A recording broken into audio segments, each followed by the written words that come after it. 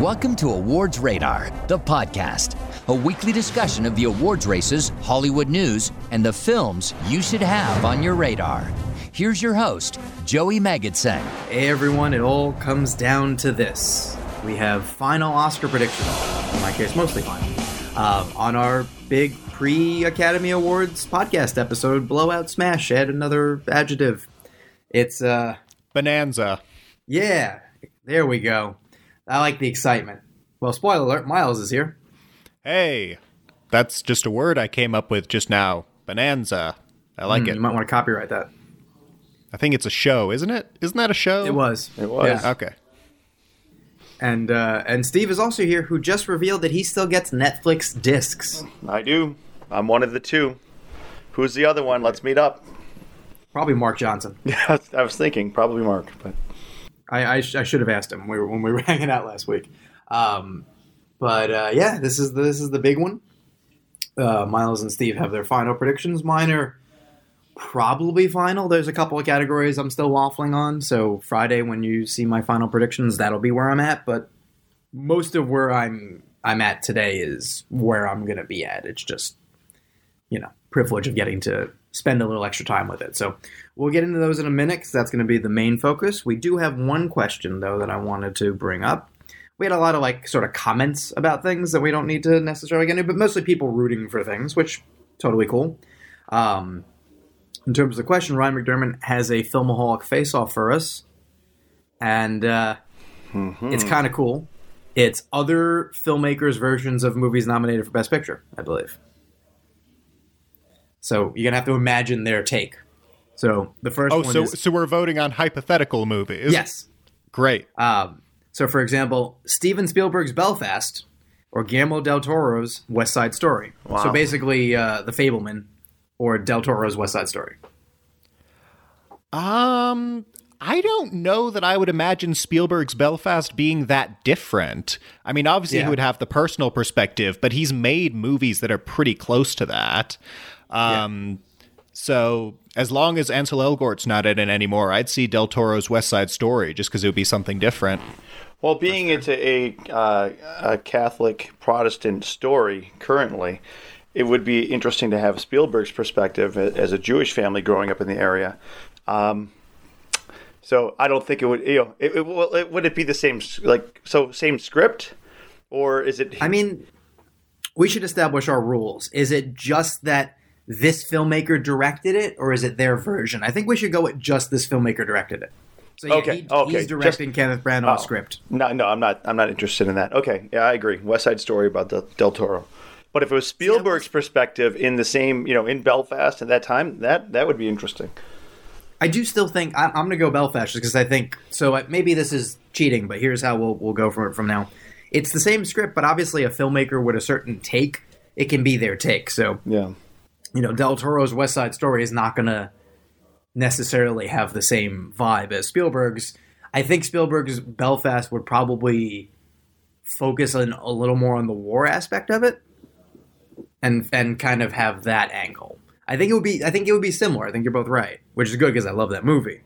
But I am curious how it would tinker. They're both interesting. I tend to like Spielberg more than Del Toro, so I will go Spielberg. Yeah, I think Branagh's personal touch is what makes it, and for sure, stripping that away from it, it's going to be an interesting film with Spielberg, but I think it's going to lose the heart that Branagh injects into it. Probably. I do wonder if Spielberg would lean into the Troubles and find the, I don't want to say it's like a Schindler's List spinoff or anything like that, but find the loss of innocence due to war type thing and be able to play off that pretty well again. I don't know. This next one is wild. Paul Thomas Anderson's Dune. Oh. Or Adam McKay's Drive My Car. Oh, God. Okay, well, Neither filmmaker could do these. I have zero interest in Adam McKay's Drive My Car. That sounds like a nightmare. Paul Thomas Anderson's Dune. I mean, listen, it's an out-of-the-box take, but he's an interesting filmmaker, and if he had the passion to get that far in the process where he's directing it, then maybe he's got something interesting to do there. So yeah, PTA's Dune. Let's see it. Yeah, that's a tough one. I'd see anything PTA, but that one would have a question mark. It's next very to it. not his style. No, Yeah, it's like, these are I can't two, even like- imagine it. These are two never in a million years films. Yeah. Yeah, I'm gonna have to go with PTA and Dune. Yeah. And listen, I would see either of these filmmakers' movies no matter what. These are just not the types of films either of them are at all interested in making. Like, PTA's Dune I'd be curious about because how can you not be? McKay would just never make Drive My Car. There are other movies on this list that I feel like he might do and like do with his style and I'd be curious about, but there's just no way to do the Adam McKay style with Drive My Car. Which, side note, Winning Time is phenomenal. Love that show so far. Which is, he directed the pilot and is sort of his style. Oh, okay. But HBO. so good. HBO Max. Yeah, it's like Sports Lakers? Succession, I guess. Yeah. It's the building of the Lakers. It's the show that broke up Will Ferrell and Will Adam Ferrell McKay. Will Ferrell and Riley. It is, yeah. No, Will John C. Ferrell and Reilly Adam is who he McKay. replaced him with. But Adam McKay, It ruined John C. Reilly's relationship with Ferrell. I thought. I mean, possibly too, but like McKay and Ferrell No, were they've producing been- partners. There's a bunch of stories where McKay, because Farrell was originally going to play that role, He's gonna play and Jerry then McKay Boss. decided that Riley would be a better fit and just horribly mishandled letting Farrell know, and now they're not on speaking terms. Oh, I Yes, thought it was. that's what happened. I Yeah, wish it so was the I other. think the original version of the show was sillier, and Farrell was going to kind of do it big and broad and fun. And I think as they kind of hit on like, well, this can be a like very funny but also serious show. Maybe we need like to balance that a little bit. And like John C. Reilly is a clown too, but he's a better dramatic actor, and he hits on it pretty well. He's so good in the show. So like he made the right choice. But yeah, you'd think, especially if you're friends with someone, it would be easy to be like, well, like here's the show we're making now. Like you have to realize that this is a better fit with John, and like can we find something else? You know, all that kind of stuff. So like it was definitely mishandled. Like he's even said. And Well, yeah, said, like I screwed it up. McKay's- Like, it's my fault. Yeah, by McKay's own admission, he should have handled it better, and he just didn't. I feel like he must have been in production on Don't Look Up, or maybe the thing he's doing now. Is he doing the Jennifer Lawrence Theranos thing? Right, that's his next project. I don't know what he was doing, but it seemed like there was that, maybe producing Succession, and just like it was like sent an email when he should have made a phone call type thing, or however it worked out. But it certainly didn't work out. Well, you're right. I see all the headlines here. I read it wrong or heard it wrong or whatever, but I was upset about that. And like now, I don't care about McKay. I have no and idea Ferrell. But John what C. John C. Reilly Reilly's and Ferrell would situation. be up. I feel like he's just caught in the middle. Yeah, exactly, because he's friends with both, so I don't know. Yeah. All this to say, PTA's Dune. Next up, Ryusuke Hamaguchi's Licorice Pizza, or Denis Villeneuve's Don't Look Up. Oh, I know Oh, mine. man. Oh, I kind of want to see both of these. Both sound good, both sound depressing. Yeah, I mean, both would be much more depressing than the respective movies we got. I mean, I do love anything Villeneuve touches, so I'm inclined to go with his Don't Look Up, but Hamaguchi's Licorice Pizza would be a trip, too, It would be about the same length. if not longer. I think by a hair, I'll give it to Villeneuve's Don't Look Up. I'm going that direction too. I think I actually want to see that film a lot. Yeah, I think I have to go that way too. Villeneuve, I mean, this is the film that I when it came to Dune, I was skeptical and not really interested, and he mostly turned me around on it. I'm really interested in Rendezvous with Rama. I've wanted to see that for years, ever since it was like a Fincher movie. So I'm into that idea. Like I think he has the right touch for kind of taking almost anything and doing it. Like didn't he say in an interview last week that like his like secret fantasy to make a movie is an Adam McKay scripted comedy? Villeneuve said that? Yeah, I'm pretty sure it was him. I'm gonna look. I hadn't heard that, but I would be Oh, wait, no. You might be right. Yeah. I mean, Maybe that I inspired the feel like- question. Adam Isn't McKay. that- Denis Villeneuve wants to direct a dark comedy by Adam McKay. In one of the interviews, he was just like, "That's like my like if you could just like you know how I don't know if I guess for the readers and the listeners like sometimes I'll ask an actor or a filmmaker like blank check, you can do whatever you want. what do you want to do? And like 9 times out of 10, it's like a Western. But I guess someone asked Denis Villeneuve, and he was like, an Adam McKay scripted dark comedy. Yeah, I mean, it's the people you wouldn't expect. Like, PTA's talked about how he loves a lot of the Marvel movies. Like, sometimes you just don't know. Like, the stuff that they're known for isn't necessarily the stuff they always like for themselves. Was it Tom Cruise who said it? Someone said it. I don't remember who, but Stanley Kubrick loved The Simpsons. Like, that was his... I could see that. And doesn't, like, Nolan love Step Brothers or something like that? He likes, like, a dumb comedy? Nolan loves MacGruber. MacGruber is like his favorite movie. Anne Hathaway has talked about they were on Interstellar together, and every now and then he would just like do a MacGruber quote, and she'd be like, "What is happening?" Yeah, like there's something to be said for remembering that these guys and ladies, you know, are in the business. Like, you gotta love film, so you tend to watch a lot. It would be unusual to never watch anything else. You know, like, I understand if you don't like a type of film, then that's fine. But also, like, I'll always remember the story. A bunch of us were at a press screening, Lincoln Square in New York City, Upper West Side. And Frances McDormand and her Coen brothers' husband apparently were seen going to a movie. And, like, that's cool. They live in the area. Great. And it became like, what are they going to see? What's playing? And you go to a little kiosk and you're looking. And as best we could tell, they were probably going to a Transformers movie. Well, she was in one of them, so... Exactly. Is it just like, we're bored, let's go see a movie? Like, what are they doing with this nonsense? You know, it was just... It didn't make any sense on the surface, but you forget, like, it's just going to a movie. Especially for them, maybe they're just like, this is 2.5 hours, let's, like, sit and watch nonsense, and we can, like, not think about the world. So that's cool. Here's an interesting one. This is an actual flip. Sean Heater's King Richard or Ronaldo Marcus Green's Coda? Ooh. I have a very strong opinion about this, but I want to hear what you guys say first.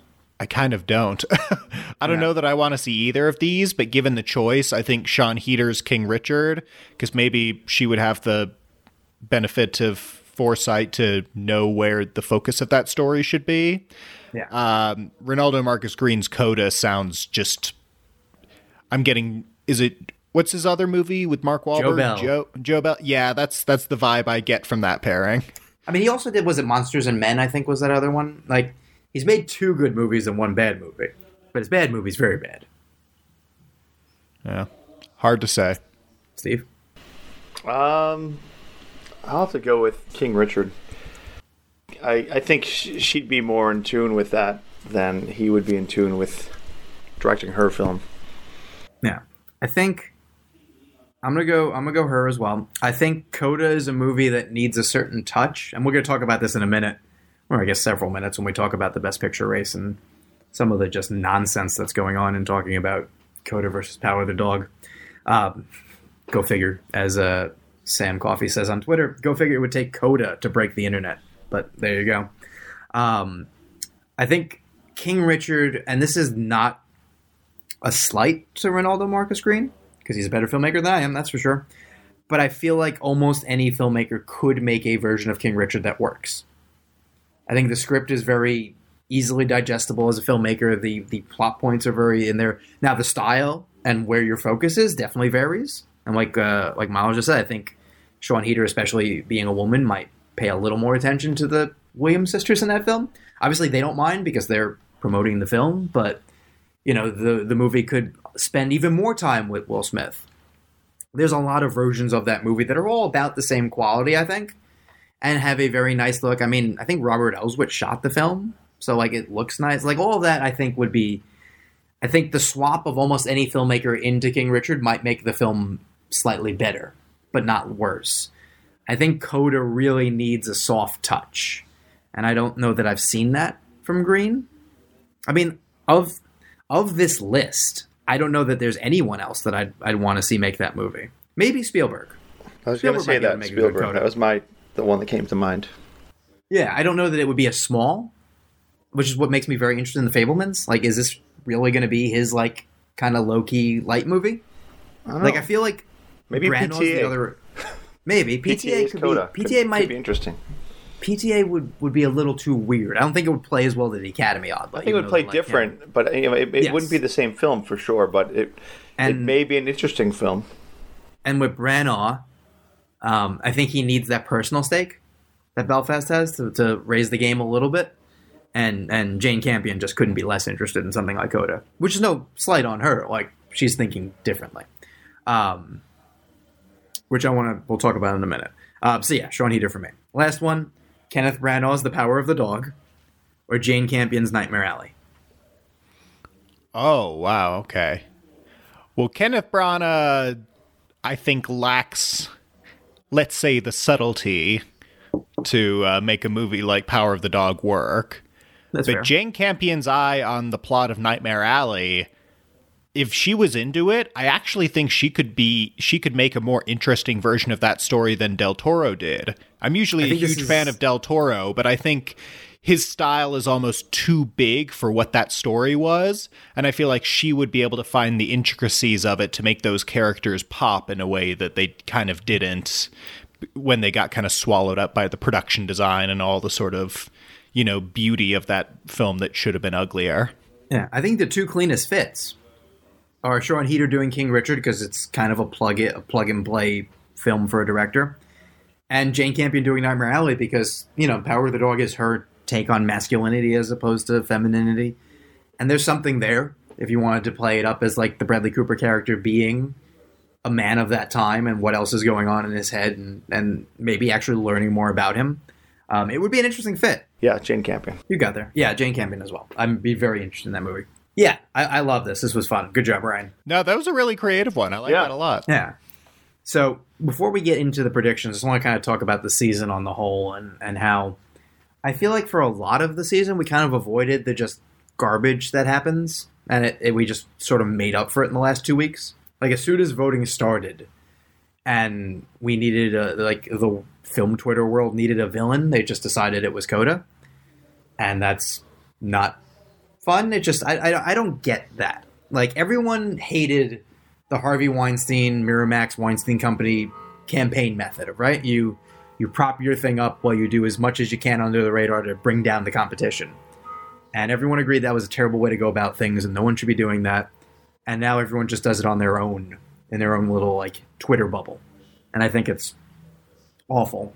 And, like, there were viable, like, conversations you could be having about these films and, like, their worthiness and whether they do something right or wrong. I mean, we ourselves did it when we talked about Licorice Pizza. Like, the two scenes that a lot of people have a problem with. There's a fair conversation to be had there about, like, I think it's fair to assume that the intent is good, but the execution maybe isn't good there, and that's a conversation to be had. But when you look at, like, the general like, Coda would be the worst Best Picture winner ever, or The Power of the Dog is elitist and it means that the Academy doesn't care about people, and all these, like, things that are just, like, it's like watching an election in the final couple weeks where just everything is negative, and it honestly, it stops being fun. And that's why I don't know if anyone's noticed, I don't participate in any of that, and, like, I get quieter as this gets closer because it doesn't benefit me. I wrote something a couple of days ago that was just like, they're both great films. I love them both. I love Belfast too. They're all three very different filmmaking. Different filmmaking tools, different skill sets, different points of views of the world, views of the cinematic world. Is one better than the other because of that? No, that's just literally the tastes. Like when Miles talks about not liking a certain filmmaker, it's more a personal taste. Like with Lynch for you, or to a different extent, Kevin Smith. Like it's less a good or bad as much as like this doesn't vibe with me. I'm not the audience. It's bouncing off me. And that's exactly. It's not a value judgment. It's like, for me, it's a pass. And that people need it to be a value judgment is irksome, I suppose. And, like, maybe this is just me getting older and, like, crabbier. I just want, like, shit to get along. Like, how much better... How's it being crabbier? You're actually being, it's like a nicer side just to be like, hey, we can all get along. We can like our own things. Like, how much better would the discourse be if it was... assuming Belfast is not gonna win, And like, who knows? I have a theory I want to run past you guys a little bit. But if it's truly Coda or The Power of the Dog, either way, we're going to have our first film distributed by a streamer, which is noteworthy. It's going to be a film directed by a woman, which is noteworthy. It's going to be a film written by a woman, which is noteworthy. It's going to have, in Coda's sense, a female lead, which is rare. In Power of the Dog sense, it's going to have homosexual themes, which is Moonlight did it, but like notoriously Brokeback Mountain didn't. Like there are so many things that are noteworthy about whichever film wins. And in a bubble, shouldn't it just be about like two very different types of filmmaking going up against each other? Is really hard to compare them. Like, that's the thing that bugs me the most, is listening to people say that one's better than the other because of, like, taste, essentially. Like, Power of the Dog is artistic cinema that is challenging a little bit and, like, makes you work for its affection. And Coda is the puppy that really wants you to pet it. And, like, they're both wildly valid ways of making a film, and both ways have resulted in some of the greatest films of all time. Not saying either of these are, but it's just wild that that's not the conversation. And wouldn't that be a much better world to be like, I wonder if the Academy is going to go for the head or the heart? And we used to know which way they go, and recently they've gone in a different direction, but maybe they're turning back. Like, that's a way more interesting discourse than the, like, you know, are they liberal snobs or do they have no taste? Like, I don't care about that. No, I'm right there with you. Some of the stuff I've been seeing on film Twitter in particular is like, that's the reason I like quit Twitter for like almost a decade before getting back on reluctantly after starting to work here. Oops. Like yeah, thanks for that. No, but it's, you know what I mean though? It's like that toxic sort of film critiques where it becomes, everything has to be boiled down to, you know, sports analogies. It's mine versus theirs. It's, you know, if it's not the one I want it to be, it's the worst thing that's ever been made. That's everything has to be so extreme, and it's just what we were talking about with Licorice Pizza. Like, you can hate the John Michael Higgins character and think it's easy if you excise those two scenes, the movie's better, but still like the movie. Just like you can hate the movie and have that opinion. They're not exclusive, but this idea of if something's not perfect, it's wrong, or if something isn't exactly what you want, it's wrong. Well, that's what it is. It's not perfect. It's not what you want. It's very much like the political system right now, and the divide there. Everyone wants to be on the winning side, and I think what I've seen is a lot of people, and people I respected or maybe still respect, but I'm like, who are you right now? I'm watching them put these posts out there. I'm like, you're looking for likes. You're looking for attention, and it's pretty disgusting. I'm like, I don't know. I loved the Oscars since I was a very small child. This is the first year, and it's not because of the films. It's because of the people who are out there on. It's film Twitter, 99%. I almost feel like I don't care. Like, I'll see who wins in the morning because I don't want to see the reactions. I'm not excited to see people cheer people. It's not going to be hooray, someone won. It's going to be let's tear it down. Let's persecute it. You know, it's not going to be celebrate a winner. It's going to be destroy a loser. It's disgusting. I can't stand it. Like, it's not why I watch film. It's not why I talk about film, write about film, and anything else I do.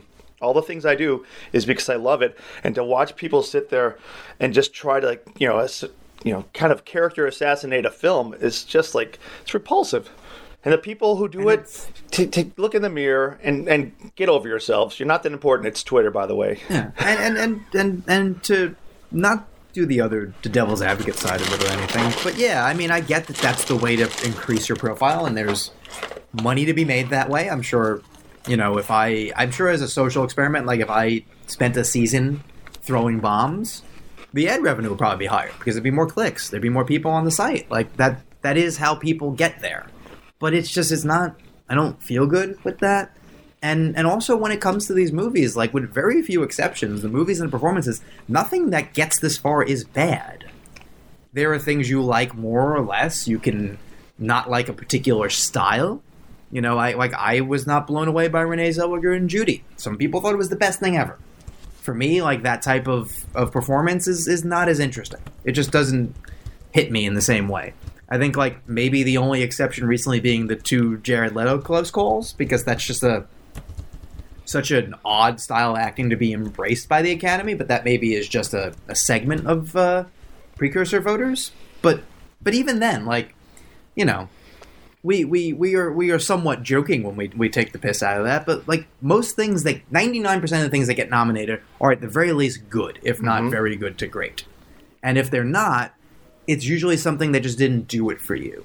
Like I'm trying to think of the last movie nominated for Best Picture that I hated. I'm going to look it up while you guys talk. Like, it's just because I don't think it ever happens. And I hate plenty of movies. I see more movies than anyone. Like, if there's a bad movie, I've seen it. But most things nominated for Best Picture are not bad. Most performances nominated for Best Actor, Best Actress are not bad. You may not like it, but that doesn't mean it's bad. And I just, like, I hate it. Like, opinions are like assholes, and it seems like, by and large, people want to be them, too. And it just annoys me. All right, so, I'm done with my complaints. Right. While you look it up, I want to say one more thing. The same people who are big, bold tweets, if they met the filmmakers or anybody involved with the film face to face, they'd be kissing their asses. And that's what I hate about it. I've seen it happen. Yeah, don't go. If you don't like a film, then don't go out there and put a big smile on your face and get your nose out and ready to get some brown on it. It's bullshit. I can't stand it. I purposely don't write about. I write about, mostly about things I enjoy because I don't like being the guy. I do write about films I don't like. You have to in your review. But I don't go out there and put on a false front. At the same time, when I get an opportunity to praise something and to talk to somebody who did something that I'm really excited about, whose work I'm just enthusiastic about what they've done, I love it because you get to have an open and honest conversation. I can't stand the idea of, the two-sidedness of it, the hypocritical. Because tomorrow, guess what? The same people hate Coda. If any one of the cast or a hater was in the room with them, they would be smiling and shaking hands and hanging out and trying to, it's bullshit. I can't stand it. So totally. Since 2010, all right? And I'll work from most recently. These are the films that I think, like, I had negative feelings for. Or it was like my 10 or 5, or whatever year we're going in terms of the lineup, all right? Just to give you an idea. Joker. Joker's a well-made film. Joaquin Phoenix is very good in the film. Like, it's undeniably effective in what it does. I just felt dirty watching it. It didn't do it for me. Wait, I'm sorry, real quick. While you do this, Miles, let's give it a thumbs up, thumbs down. Like, do you like it? Do you dislike it? Not, so I give it a thumbs up. I actually like the film. Yeah, like, it's the epitome of, like, I think when I reviewed it, it's maybe the first film I ever gave 2.5 stars to, but a thumbs up. Because I was like, if it's a value judgment of go see it or don't, yes. But am I recommending it? No. Because I needed a shower and I took a long walk after it because it just made me feel bad. But that doesn't mean it's not good. Well, actually, yeah, my take on Joker, that actually speaks toward the larger point that we're making here. I didn't particularly like it. I think Joaquin Phoenix does a very good job essentially rehashing his much better performance in The Master. Totally. But otherwise, the movie just didn't do anything for me, even though it was something I was very much looking forward to. Yeah. But what's interesting about that movie is I don't like it, but I've never once told anyone who hasn't seen it that they should not watch it. No, totally. If anything, it's the opposite. It's like, yeah, watch it. It's weird. Well, I've actually never told anyone to watch it because I'm like, it's so dark and disturbing and kind of broken that I can't recommend it because people would say, what the F is wrong with you? Like, proceed with caution, but I'm not going to recommend it to somebody. Sorry, Grandma. Totally. Well, because it's so I saw it. We actually saw it on my birthday weekend the year it came out, and I had a big group of people that we had all gotten together and we all saw it together, and there must have been like 8 of us. And literally, after the movie, it was literally split down the middle. Like, half of the group absolutely loved it, half of the group kind of hated it. Yeah. So it's not a film that you can make a sort of one-size-fits-all judgment on. Everybody's going to have their own take on it. And and it's not meant to. Like, the next film we're going to talk about is kind of meant to be a one-size-fits-all thing, and is worse for it, which is Bohemian Rhapsody. And a lot of that movie is just oddly filmed and poorly edited. Like, that's a value judgment because you can tell that the editing is not good despite the Oscar that it gets. Now, like, the performances are fine. Like, the general nature of the film is fine. It's one that, like, I don't think is particularly great, but also is completely harmless. And, like, is not by what you would define a bad film. It's a very, like, run-of-the-mill lazy film that just kind of rode the Oscar wave. And if it had come out in February and been, like, Respect this year, it would have been, like, it would have got similar reviews and would have kind of just done what it had done and been its own thing. It's because it made almost $1 billion. Because that's the thing, if you remember, it made a ton of money. Oh, yeah. It made like $216 million in America or something like that. Like, it was a massive success. And Pre-COVID. That's where the hate comes. Yeah. Yeah. But prior to that, it's like, okay, it's fine. Like, the movie's all right. And then it's only because it becomes popular that it becomes easier to shit on. There's plenty of things to not like about that movie. And in fact, thumbs probably down. But to say anything about what the people who hate Coda have said about Bohemian Rhapsody wouldn't make sense. And Coda's a way better film. Mm-hmm. Yeah, I think with that one... Oh, sorry. Go ahead, Miles. Well, with that one, it was interesting because I didn't see it until after it had kind of hit both sides of the spectrum. Like, initially people liked it, and then there was the backlash to it. I saw it with the backlash in mind, so I was kind of expecting to hate it. And so by those standards... I thought it was kind of fine, like inoffensive. Yeah, totally. I think you're exactly right. It's a movie that people hate more because it found so much success, whereas literally nobody would be talking about it right now if it just kind of came and went in the beginning of the year. Thing is, the hate comes from Twitter.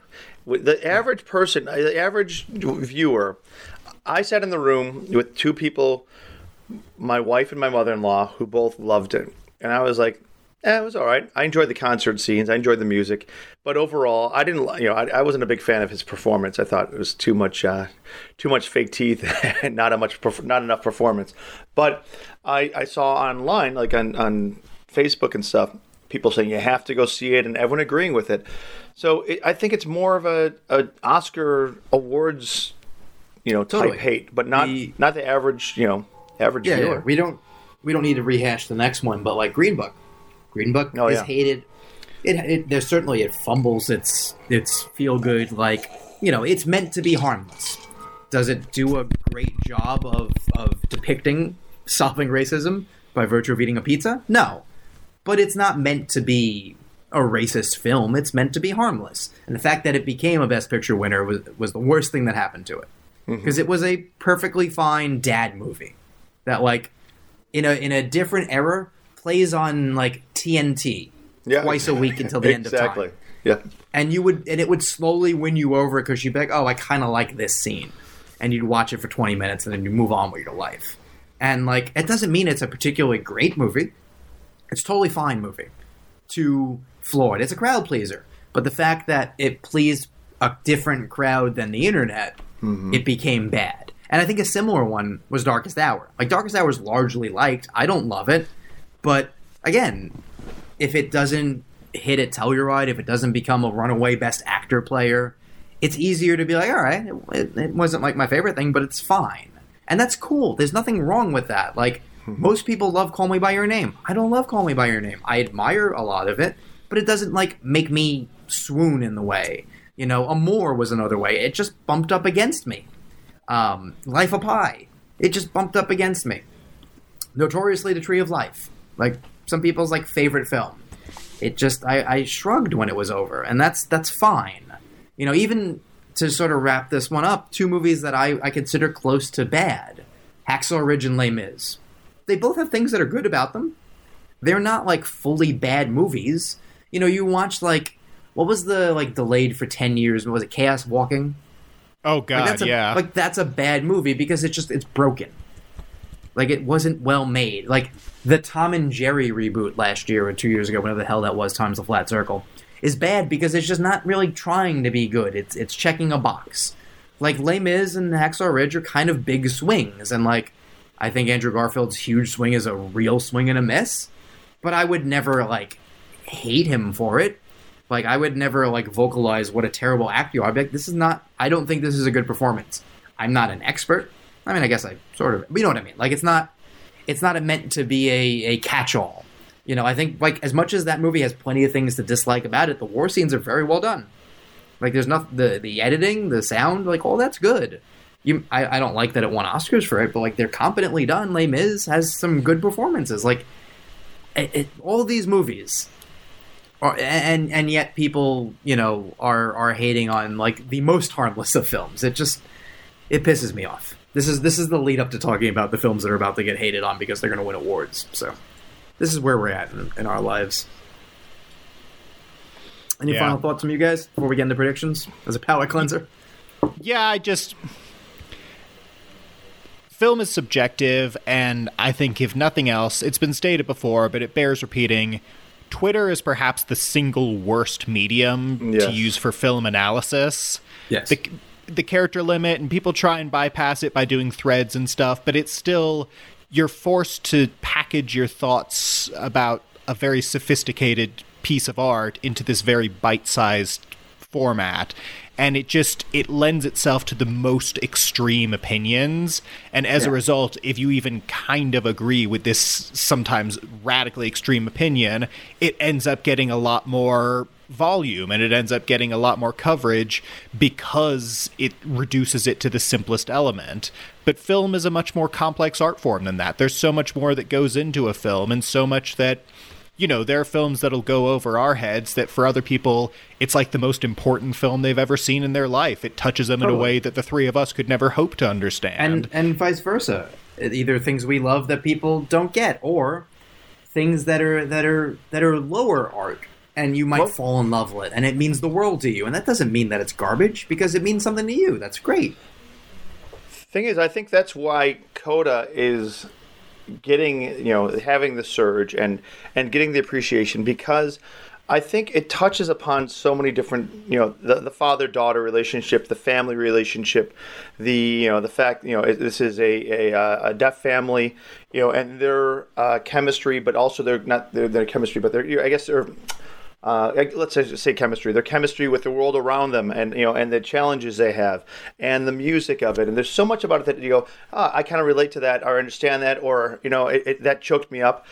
It's very easy to consume. Is that a bad thing? I don't think that's a bad thing. I think it's a great thing. It shows that there's a connection between humanity and people. There's different metrics. Yeah, but it doesn't have to be an important film every single time. Let's get over that. And that's where the idea of, like, how can you compare Sean Heder to Jane Campion? Like, it's not particularly a comparison. You can do your job well, and it doesn't matter what your job is. Like, are you a better director because you made a hard film than because you made a comedy that worked? I'm not talking about these two films. I'm just saying in general. Like, because your job is more important or your job is harder, it doesn't mean that you're better at it. You know, is your garden variety, like, not corrupt, just completely competent at their job, city employee, police officer, fireman, whatever, are they worse at their job because their job is seen as less important than, you know, your CEO of a bank? Not corrupt, again, just like they're doing different things. They're completely different metrics. Like, I don't know. I hate the idea that because one thing seems more important, it is. That's where you get into, like, the haves and the have-nots of, like, life. And I don't particularly agree with that either. But that's another story. All right, let's talk about predictions. What are we predicting? That we still love. All categories. Oh, movies? So. Yeah. You know, the Oscars, the thing on Sunday? Oh, Oscars. Yeah. Oh, cool. Can't wait. What's that? All right, you're with us. All right. I'm in. We're going to do the shorts first, which I know is what everyone cares the most about. All right. Though, here's the trick. This is how you win or lose your Oscar pool, if you participate in one. Because, ironically, the people who know the least about this tend to do better. Because there really isn't a good way to tell. This is the most insular categories. These are. A lot of Academy members don't vote for these. Like, so I was telling Miles off air, like, my theory is, I would say 50% of the Academy watches all 15 nominees and votes, right? Then of the remaining 50%, I would say it's not a 50-50 split, but it's more than you probably want in both directions.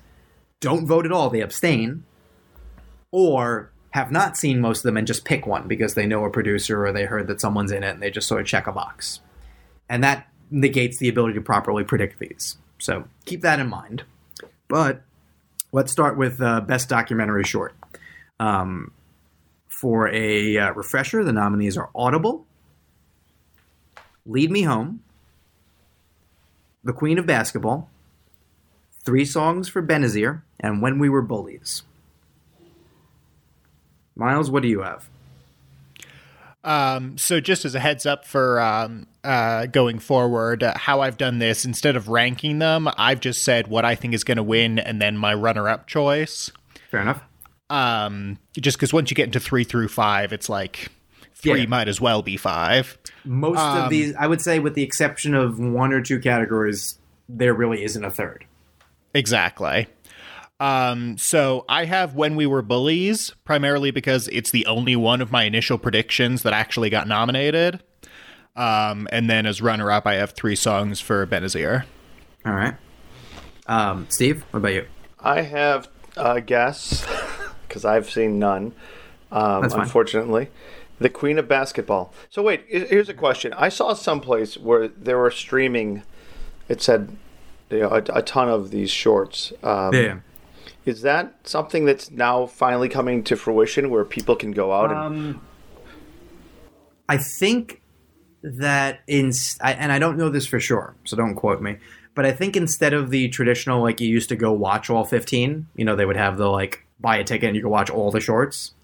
They might have been doing that as a streaming option. I'm not sure. And several of them are proprietary. So like all the Netflix shorts are available. I think if some of them are HBO Max or Disney Plus or Amazon, they're all available. So I don't know if you could, with your streaming services, watch all 15. I suspect not.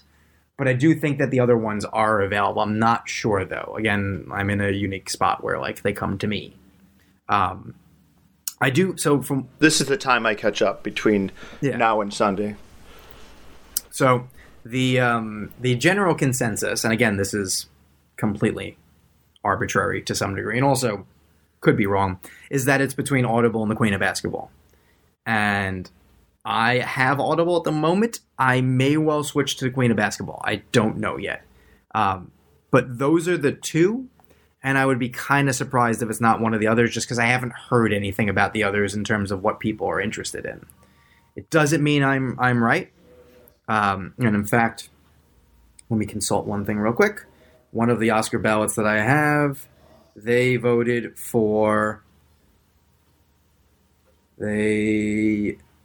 actually voted for When We Were Bullies.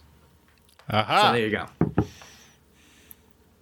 There you go. Now, this is not someone who I think represents the general consensus Oscar voter, especially in that category, but in other categories definitely does. So keep that in mind. Live action short. The nominees are A La Kachu Take and Run, The Dress, The Long Goodbye, On My Mind, and Please Hold. Miles? I've got The Long Goodbye. Steve? I'll go with The Dress. I think The Dress has an outside chance. I kind of think it's between Please Hold and The Long Goodbye, and I have The Long Goodbye at 1 right now just because I think it's the one that most people are aware of, and they know that Riz Ahmed is in it, and he produced it and would actually, I believe, be an Oscar winner if it won. So that little bit might be enough to put it over the edge. But, like, again, hard to say. There's no real easy, like, metric for that. That is the reason I have it as winning. Although I do have Please Hold as my runner-up, so I agree it's between the 2. I think one of my voters voted for Please Hold. But the other thing to keep in mind is, like, the passive voter, I think, easily votes for Long Goodbye. I think the more people who pay attention maybe don't, because I know the general consensus is, like, it doesn't maybe stick the landing as much as, like, Riz being good in it. So there's a possibility that there's a real big split in, like, the type of voter who votes for it. So we will see. I just know that every year I get these all wrong.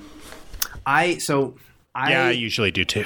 It was either last year or the year before. There was one year where I got all three, and I was very excited. But I usually look at it as long as you get 1 out of 3, that's good. It's not. It's just it cripples you in terms of competing with anyone to miss all 3. But unless you have a good bit of information, it's very hard to get all 3.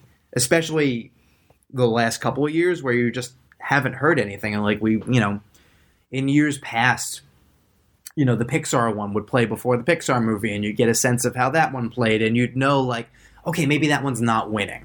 But I like, you could start to work backward. And without that, it's almost impossible. Animated short. The nominees are Affairs of the Art, Bestia, Box Ballet, Robin Robin, and The Windshield Wiper. And I've seen, I think, literally all 4 of these 5 predicted to win. So, good luck. Miles? I have Affairs of the Art, because that's the one I keep hearing about. There you go. Steve? I have Robin, because it sounds That's nice. my runner-up. Yeah, I have Robin. I think it's the one that was most seen, and it's also the most pleasant of the group. And I have a hunch that perhaps in some of these categories, the one that doesn't make you slit your wrist will do better. But yeah, Affairs of the Art, Windshield Wiper, they all have possibilities. I think Box Ballet and Bestia are the least likely. But again, who the hell knows? And the funny part is Box Ballet 2 weeks ago was my number 1. So, again, who the hell knows? All right, let's get into some of the easier categories before we go on to the big ones. Documentary feature. The nominees are Ascension, Attica, Flea, Summer of Soul, and Writing with Fire. Miles? I've got Summer of Soul. I also have Summer of Soul. As do I. I think there is an outside chance that Flea wins, because that's my runner-up, yeah. I will say that Attica has been doing a lot of campaigning, and has been sort of, I think, the most seen of the group in terms of, like, what did people finally get around to? I think that was one that has, I think Summer of Soul and Flea were the most seen, by far. I think Atticus closed the gap a little bit. I don't think it's enough to win. But it was noteworthy that there was some campaigning and events going on towards the end. But yeah, if Flea's going to win something, I think this is the spot. Just because Summer of Soul, while good, doesn't necessarily feel like a must reward, I think. In a way that I think if Flea won, you could sense maybe the passion. I'm not ready to make that, like, no guts, no glory, but I would just say watch out for that. I might be wrong, but I think for several of the last few years, something snuck up. It was like the last minute push that seemed to win, rather than the one that everyone had expected all along. We will talk about that in other categories as well. That what happens in the last week or two is massively important. I saw Attica a lot getting pushed. Yes. I moved it up my list to 2 because of that. I think it can't be lower than 3. Kind of academic, but yeah. All right, international feature, probably the biggest slam dunk of the night.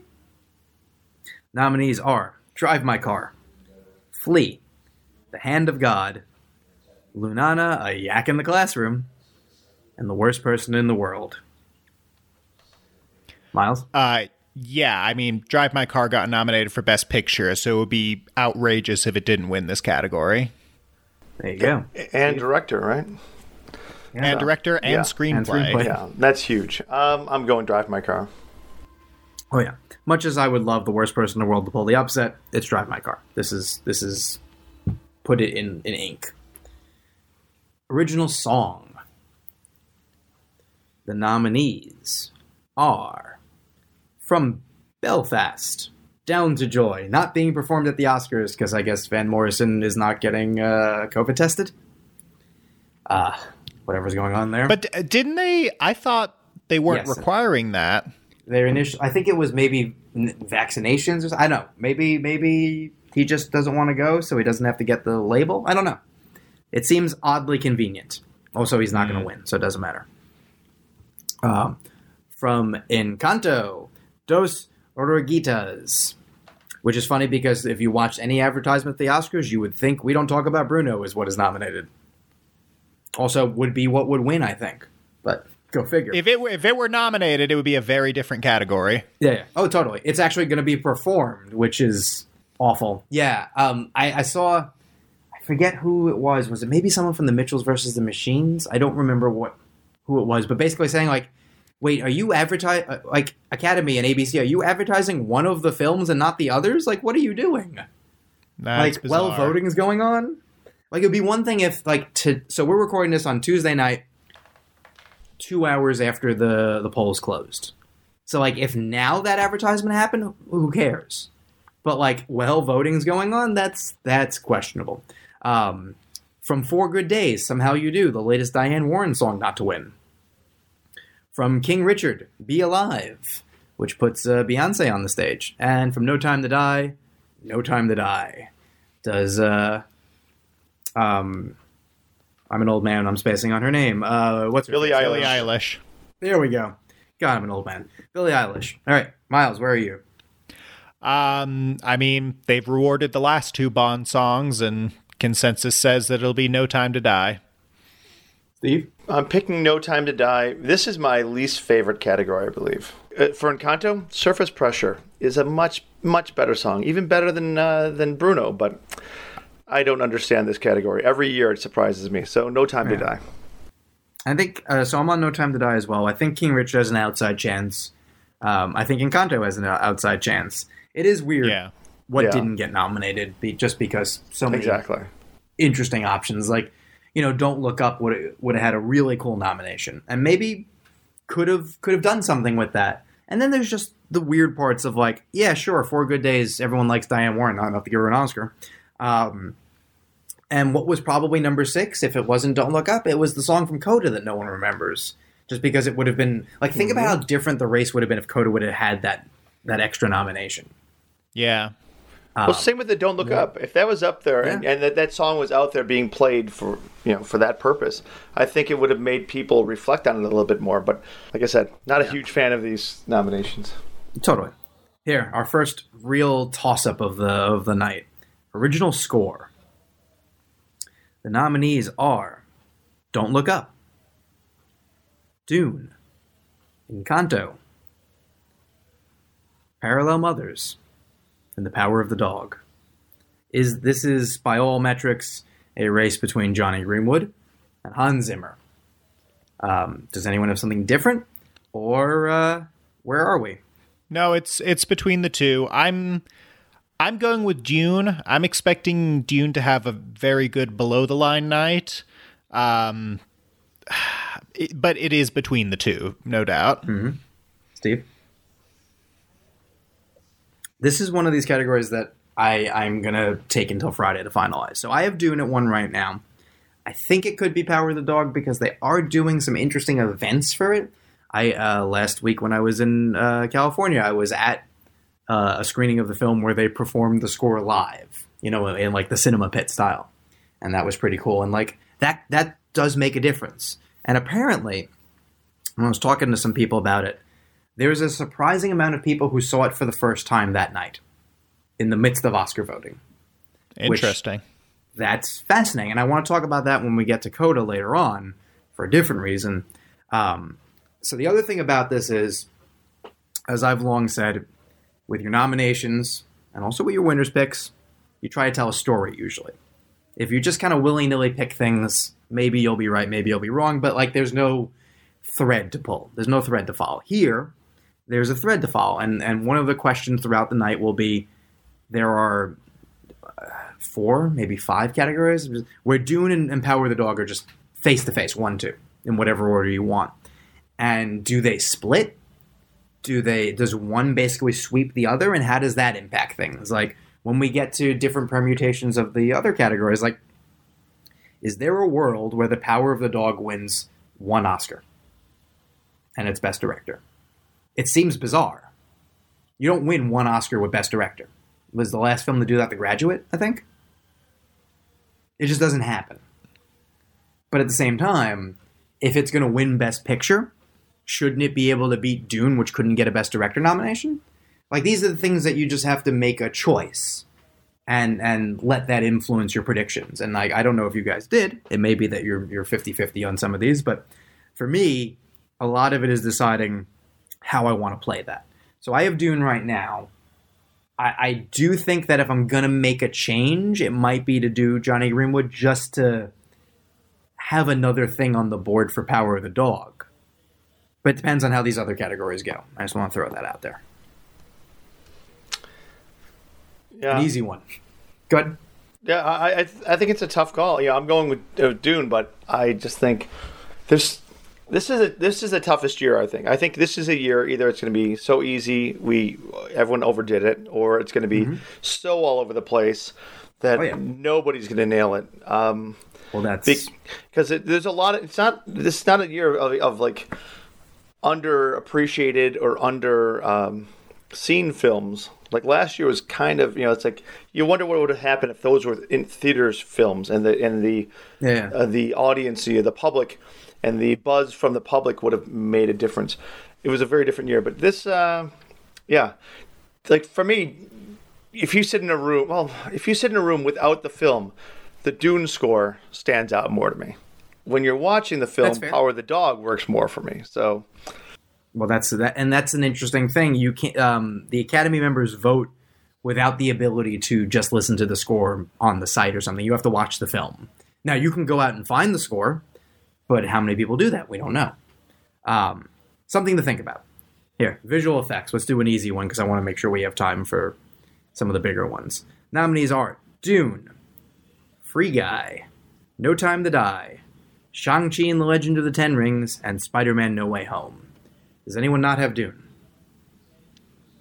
No, this is absolutely Dune's to lose, and it would be kind of shocking if anything else took it.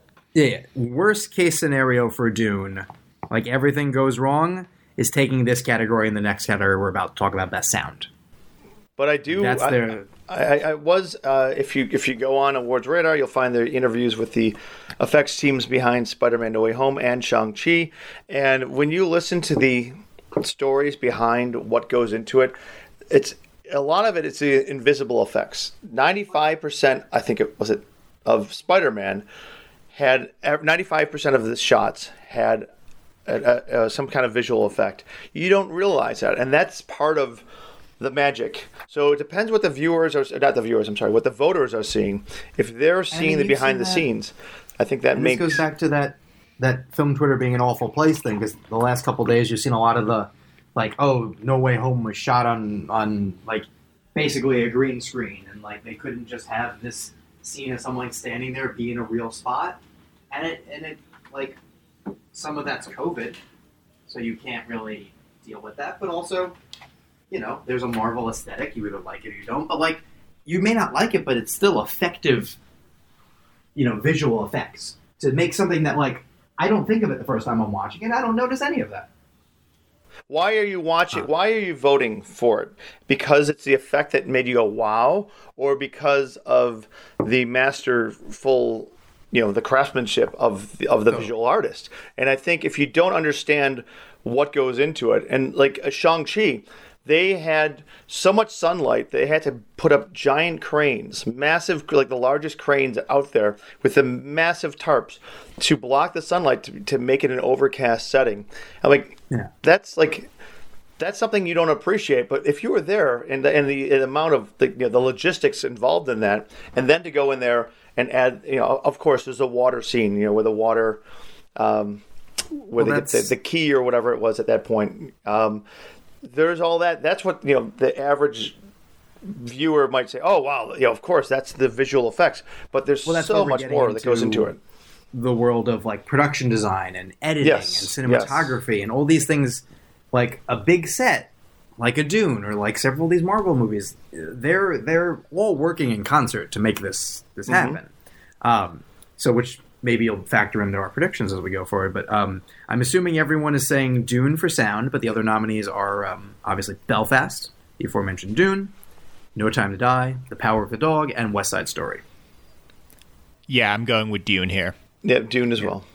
Ironically, I have seen some people predicting Belfast. I think that's just people who like the movie. I would not expect it to do anything really there. But yeah, I have seen 2 voters vote for Belfast. That would be a wild loss for Dune. I would. Yeah, That's one of those ones that I think you just cackle and go like, I can't. Whatever. All right, you do you. Thing is, when I interviewed the editor, she did talk about working in the memories of Kenneth Branagh's time in Belfast, and I'm like, that's great, but it's when you look at something as big as Dune, it's hard to ignore, how much goes into creating that environment and that world. So it's like that's world building. It's just a giant behemoth gonna swallow up the air. We're gonna see. Makeup and hairstyling, probably the worst category. Costume and makeup and hairstyling are maybe the weakest categories this year. There's just not a whole lot to be excited about. Nominees here: Coming to America, Cruella, Dune, The Eyes of Tammy Faye, and the sole nomination for House of Gucci. Where are we? So I want to be picking Dune here, but it's actually only my runner-up. I'm going with Eyes of Tammy Faye, and this will lead into that whole telling a story with your predictions thing that we'll maybe see in a later category. Quite possibly. Steve? I want to pick Cruella, but I think that's going to be the runner-up. And I think it's going to be The Eyes of Tammy Faye for being the most makeup. It's actually, Coming to America is the most makeup, but that has no love anywhere else. The Eyes of Tammy Faye has, of course, the Best Actress nom. So, but I'd love to see Cruella walk away with it. Yeah, I would too. That'd be fun. I'm on Tammy Faye. I have Cruella at 2. I think I have Dune at 3. Coming to America 4. Gucci's not going to happen. It's just not a super exciting category, but yeah. In telling a story, perhaps you might think back to Meryl Streep winning Best Actress in that film Taking Makeup. That film that I don't like, that I won't just crap on because of the aforementioned conversation, and why would I do such a thing? Here is perhaps the hardest category of the night, film editing. Nominees here are Don't Look Up, Dune, King Richard, The Power of the Dog, and Tick, Tick, Boom. Keep in mind, presumed frontrunners Dune and The Power of the Dog didn't win a damn thing. Tick, Tick, Boom and King Richard won the Ace Eddie. And, make of this what you will. Miles? That's definitely a factor against. That said, I am still going Power of the Dog. I have not bought into the narrative that it'll end the night with only one win. I think it'll get at least 1 or 2 sort of below the line things, and I think this will be one of them. All right, Steve? Yeah, the King Richard nomination. So it reminds me of Ford versus Ferrari. It's because, you're telling a story that. The racing, and here with the tennis, I'm assuming that's what it was nominated for, because I don't understand what else it would be nominated for. To win, to beat Power of the Dog or Dune or Tick, Tick, Boom surprises me. But, I'm going Power of the Dog as well, with Dune second and Tick, Tick, Boom moving up from 4th to 3rd. But I could see it winning. I think Tick, Tick, Boom would be the one I would enjoy winning the most, because the editing in that film sort of stood out to me out of the season. Yeah, same here. Go ahead. But we'll see. I think the consensus 5 is Don't Look Up, despite it being on one of the ballots I saw. So I do have King Richard, and I don't know. This is the one I'm least confident in. And so one of the reasons I think that it won the Ace Eddie, besides being all what Steve said, is Pamela Martin, the editor, is kind of known as like a fixer. Like, she's the uncredited extra editor you bring into films to unfuck it, basically. So with Ace Eddie, I think she's a little bit of a under the radar rock star. Of oh, you fixed I don't know, because you don't know. But there's movies out there that are good that were terrible before they brought on a second set of eyes, and it was her. So that's worth noting. And the film is nominated in several other places and arguably maybe overperformed a little bit. So who's to say? I think Dune is probably the competition. I think Tick, Tick, Boom has the other ace in its back pocket that helps it. Power of the Dog would make sense if it's winning Best Picture. I think I mean, we'll see how you guys do it, but I feel weird having that at 1 without having it in picture. Not that that stat necessarily holds a ton of water anymore, but it is noteworthy. It is a stat. And I do wonder that if you're getting into like CODA supporters, if you're voting for CODA in picture, you're almost certainly not voting for the Power of the Dog in editing. Right. So where do you throw your vote? Yeah. And This it is a seems tough like category. King Richard would be the best beneficiary there. I don't know. This is the one that could easily change between now and Yeah. final predictions. I am on King Richard at the moment. I'm planning on watching it again because I enjoyed the film.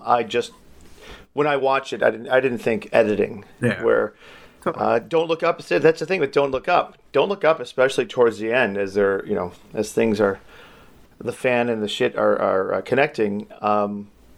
There's some great, that's probably the strongest point of the film. Which is, I mean, if it had won Ace Eddie, if it had beaten Tick Tick Boom in the comedy musical category, I probably would have predicted it here, as like, here's your way to get the film something. But it didn't get there. I think I'm going to switch this category. Yeah, we'll see. Costume design. Nominees are Cruella, Cyrano, Dune, Nightmare Alley, West Side Story. I mean, it feels like Cruella at this point. Yeah. I love this category. Yeah, I'm on Cruella here, and I think it would be a fantastic win. Yeah, it's a solid win. It's not like the best category again. Like I said, it's one of the weaker ones, I think. Oh, I don't think But so. I love it. I think the costumes are fantastic. No, I didn't. Not that film. Oh. I think the overall slate. It just I think leaves it's me a good little slate. lacking. No, I think from top to bottom, it's a good slate. I think you Fair. get different eras. You get, West Side Story is it. I love Cruella's and Dune's fantastic as well. But the thing is with Dune that hurts it is there have been so many superhero sci-fi films in the last decade that I don't think people appreciate. Yeah, but they're not as appreciated. So Cruella stands out for its own. West Side Story. I every time I watch that, like that's one of the things I see is those damn costumes. I think they're incredible. It's also possible that I'm just still butthurt over Spencer not getting him. Yeah, I can understand. But Cruella for me. Yeah. All right. Cinematography. Another incredibly hard category. The nominees here are Dune, Nightmare Alley, The Power of the Dog, The Tragedy of Macbeth, and West Side Story. It seems like it's between Dune and The Power of the Dog, and they have kind of gone back and forth all season long. The ASC award went to Greg Fraser for Dune. Are we on Fraser, also benefiting perhaps from the Batman being in theaters and being well-liked, or will Ari Wegner win and make some history? I'm on Dune. I do think the Batman being out helps immensely, and it just has his name sort of out there in the zeitgeist right now. I don't think I'll ever understand how The Tragedy of Macbeth isn't the obvious frontrunner for this category, but that's just personal taste. But yeah, I'm going with Dune.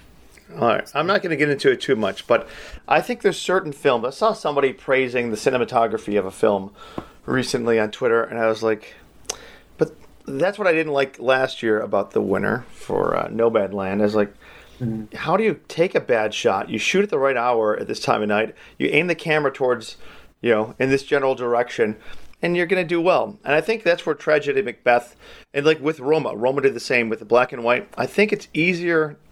All right, this sounds wrong. This is wrong. I'm going to get slaughtered for this, but I think it's easier to put out something that's beautiful in a black and white shot. And I think, but it's not just the black and white. I think the framing. The composition of the frame for Tragedy of Macbeth. Some of the stills are incredible. So I'm not discrediting that. But I think there's some films that, like West Side Story, it's not just the look of it. There's the move where they take the camera from, I think it's from the hallway into the gymnasium. It goes through the dancers.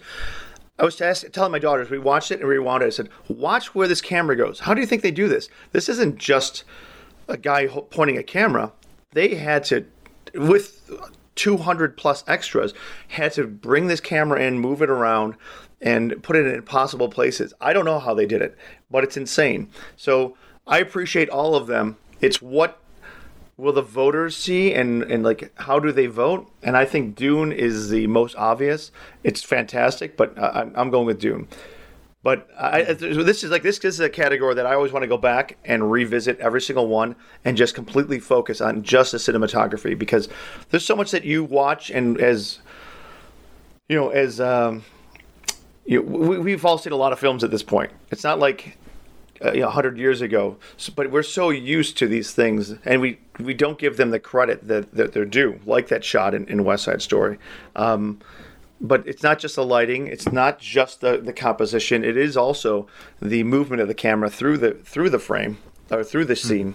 So I don't know what I'm saying exactly. I'm just saying I love it. I want to revisit them all. Not one is wrong, but I'm going with Dune. Fair enough. I was on Power of the Dog.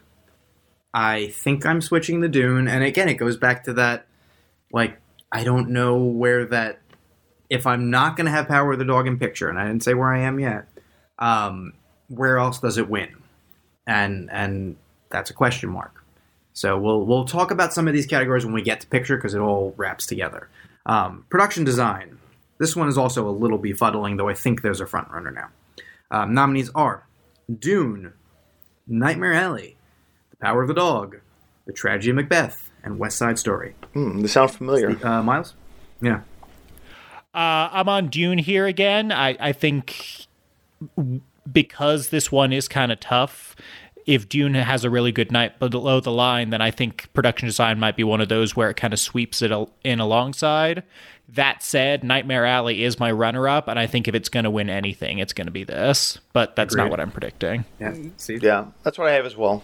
I think it's a strong category again. This cinematography. There's several very strong top to bottom categories when you break it down, and this is another one it's tough to decide because what are they looking for? But I think Dune has the biggest showpiece. It's like it's tough to deny. I also don't remember the stat, but I think there's a production design, cinematography, visual effects stat that like winning all three is a thing. And yeah, like Nightmare Alley, if it's going to win something, would win production design.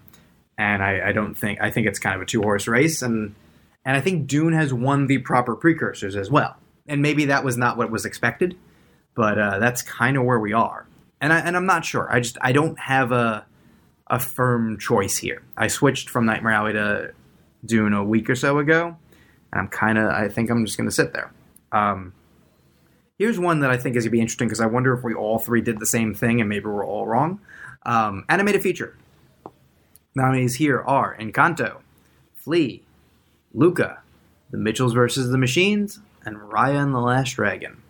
And I'll just let you guys know ahead of time. I have switched. I put The Mitchells vs. the Machines back at number 1.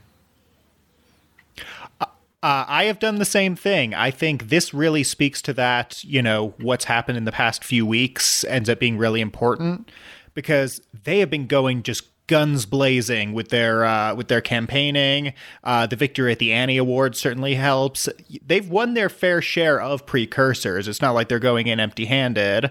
So while Encanto may be, I think, the presumed front runner here, I think that last sort of burst of energy is going to do a lot for Mitchell's. And I think I don't know, maybe it's just where I'm looking, but I feel like I see a lot more passion for it lately, especially in film circles. Steve? You're killing me. Because I just switched my vote to the Mitchells. I always have, but I don't think it's heart. I always have that one that I go, damn it, my heart led me the wrong way instead of my brain. But the Mitchells vs. Machines has been hitting on the right, hitting on the right cylinders with the Annie Awards, and just constant. It's all over the place. But even their Twitter game has been stepped up. Today, what's his name? Mike Rianda? Is that how you pronounce it? Our friend Mike Rianda, yeah. Yeah, he put out a series of tweets explaining what he learned from Lord and Miller. But in doing so, it wasn't just saying, hey, look at you guys, you're great. It explained, it was a sly way to expose what the thought that went into making this film. And I was like, it's impressive. And a lot of that stuff is forgotten. And I don't see anyone else stepping up. I thought Flea early on might have had a chance, but I really think it's kind of probably three-ish. But I think it's a 2-dog race. I think Flea is 3. So here's the thing about Encanto. I do believe that there is a stat about when a animated film has score and song being only having lost once or twice. So keep that in mind. But yeah, I think there's passion about an element of Encanto. I don't know that there's passion about Encanto on the whole. Now there's passion about Mitchell's versus the Machines, but at the same time, like I know that's what I've seen in my votes. But at the same time, how much of that is the animated branch?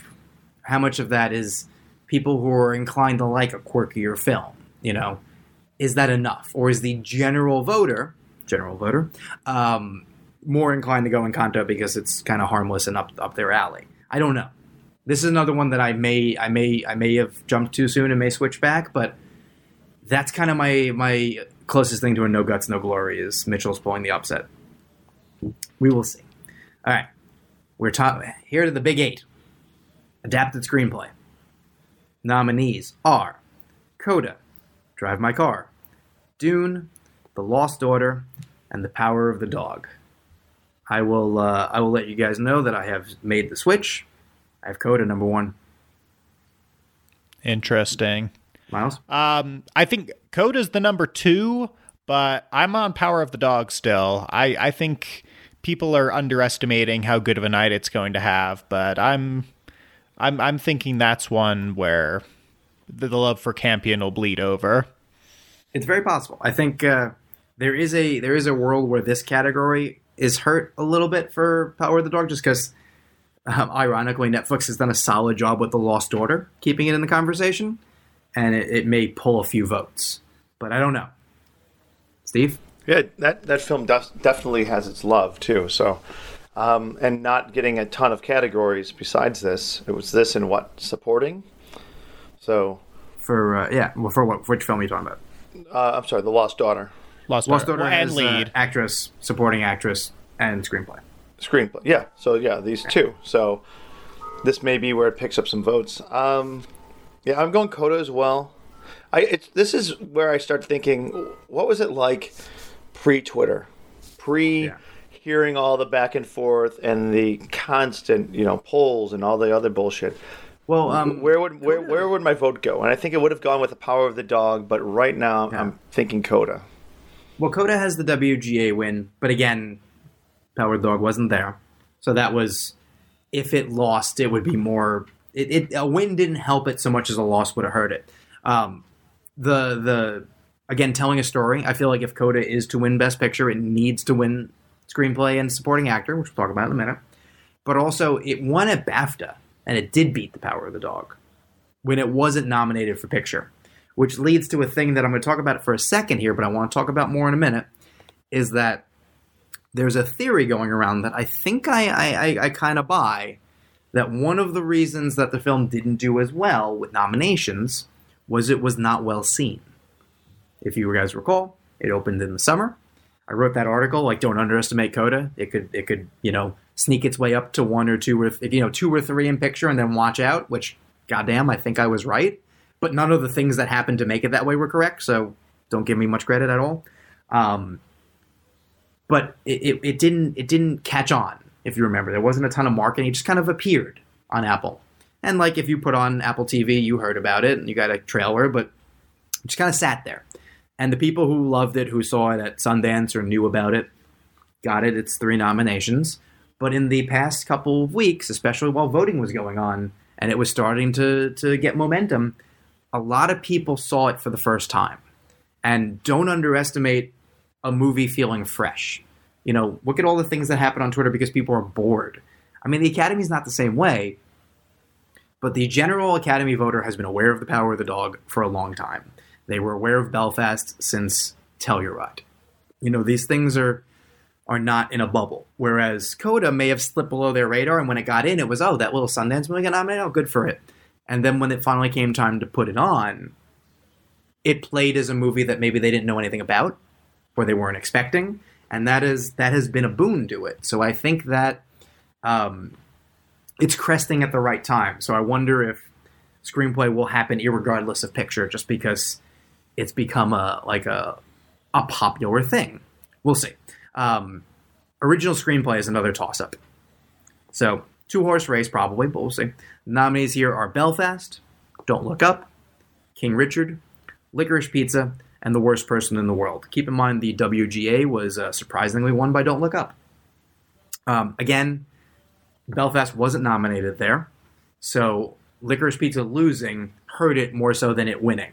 So I had Licorice Pizza, thinking that this was just maybe the best time to give PTA an Oscar. And also, I don't know how much this matters, but the sort of BAFTA thing, where BAFTA was a super spreader event, and Kenneth Branagh is one of the people who came down with COVID and is hoping to be able to come to the show, but maybe can't. That while voting is going on, some of the more surface level voters might go, well, if they're not going to be there, I'm not going to award them. I don't think that matters enough. But I do think the Licorice Pizza loss at WGA is enough to make me think Belfast is going to take this now, and I'll probably be switching. Miles? Yeah, Belfast is my close number 2, and I could definitely see it going that way, especially since it's increasingly looking like that might be the only thing it would win. But at the same time, Licorice Pizza kind of has that same narrative. Yep. And I don't know. I'm on Licorice Pizza still. I get the same vibe from it that I did from Black Klansman, where it's sort of it only gets the screenplay win, but it is a win for sort of a long-standing director who's been nominated a bunch of times but hasn't quite clicked before. Could be. Watch, it goes to Don't Look Up.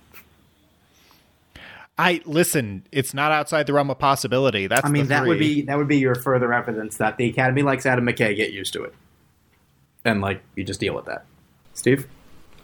I have Belfast, but I have those 3 in the mix. Don't Look Up and totally. Licorice Pizza. Licorice Pizza has gone from 1 to 2 to 3 back to 1. It's a tough call. Who knows what they're voting for? And like you said, if it's going to be a one and done for Licorice Pizza, well, this is going to be where it happens. So yeah. Let's do the supporting categories kind of quick because I want to save time for picture, and these are pretty easy. Supporting actress nominees are Ariana DeBose, West Side Story. That's the winner. Does anyone disagree?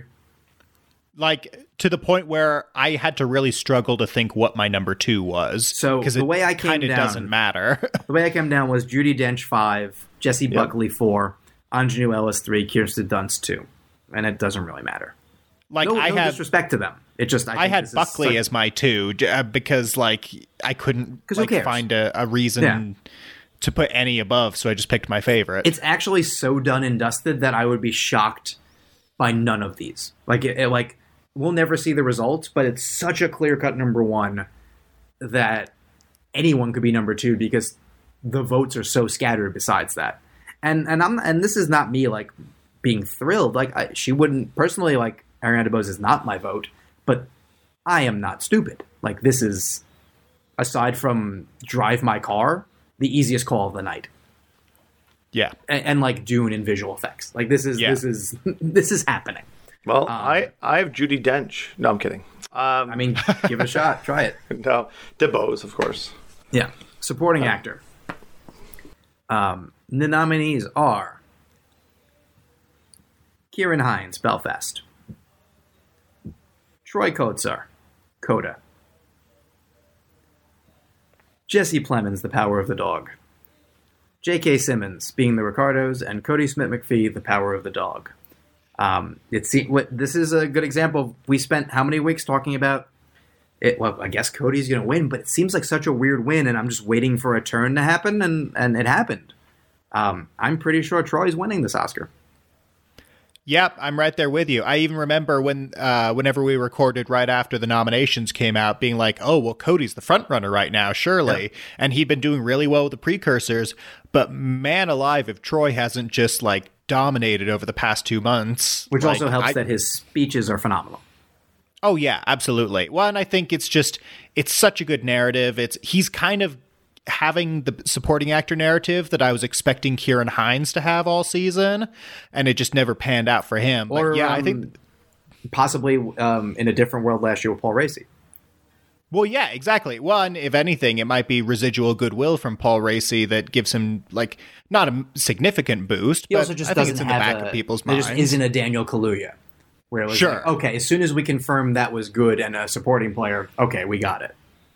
Well, and also I think there's something to be said for, because Coda is neck and neck to take picture, but if it doesn't work out, it's still got this one in the bag, Well, I think. how this started was, okay, we can get Coda something. Oh, maybe we can get it more. Steve, I assume you're on Troy, right? I'm on Troy as well. Okay. Quickly, we'll do actor because the other three are interesting. So, nominees here. Javier Bardem being the Ricardos. Benedict Cumberbatch, The Power of the Dog. Andrew Garfield, Tick, Tick, Boom. Will Smith, King Richard. Denzel Washington, The Tragedy of Macbeth. It's Will Smith. Like, there never was a turn. Like, it's him. I mean, unless there's a shock, and I think if there is, it's Garfield. Yeah, that's what I have as two. Yeah.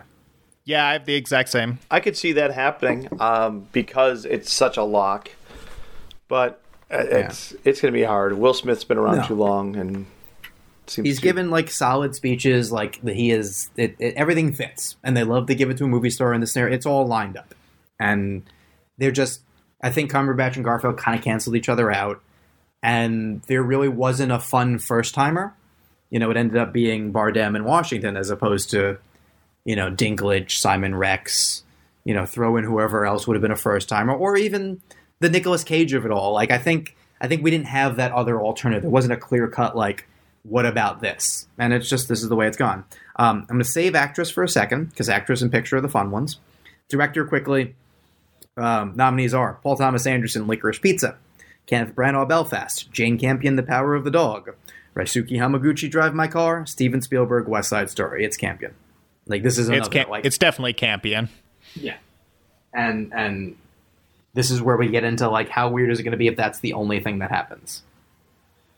But... I can totally see that. No, there's a world. And in an odd way, it almost fits because the film is so director-forward. But at the same time, you go, like, how would that have happened? So we're going to see. The thing is, for every you and me, there's a Miles who said, I appreciate it, but I walked out not... I'm correct on this, right, Miles? That you didn't have the same love. Oh, yeah. It's a film I admire and respect, but not one I enjoyed in any way. Exactly. So where does the vote land on that? You have 9 other options, so it's like... You are my girlfriend. She has now seen it twice. She watched it once over Christmas alone while recovering from COVID and didn't care for it in the slightest. I believe, basically, when I called her to find out, she was like, I don't get it, and it made me sad. And... Well, I think I like it a bit more than that. Well, I also, she's... And this is not an uncommon thing. I think if the first line of the movie goes over your head, which I think for most people it does the first time, it plays differently. When you watch the second time, and that, it frames the whole movie. So she was with me when I went to that live performance, and, she didn't change her mind. She's not like, I love the movie now, but she's like, I get it. It's just not my type of movie. And I think that's interesting for the Oscar voter, because you have the competition being, 2 movies that are the epitome of, if that's not your movie, these are. And that makes for an interesting race when we talk about picture in a moment. But we have actress, which, boy, has that been a roller coaster of a season. The nominees are, for Best Actress, Jessica Chastain, The Eyes of Tammy Faye, Olivia Colman, The Lost Daughter, Penelope Cruz, Parallel Mothers, Nicole Kidman, Being the Ricardos, Kristen Stewart, Spencer. Where are we? Because I am on Jessica Chastain. See, I see a 4-way race. I see one, but then again, I'm probably wrong there as well. I see a 4-way. Who's your 5? I think it could go to any of them. My yeah, 5, it could. Because there is a 4-way race. My 5 is Nicole Kidman right now, and I don't know how that happened. Yep, same. My 5 is Kidman. Yep. Yeah, I'm on Chastain. I never in a million years thought we'd be at this point because she's been securely there all season, but nobody was talking about her winning until the last few months, and suddenly it's become this... Like, she's got as good a shot as any. I totally buy into the whole, like, actress and makeup sort of tag team. In my heart, it'll always be Kristen Stewart, but Same.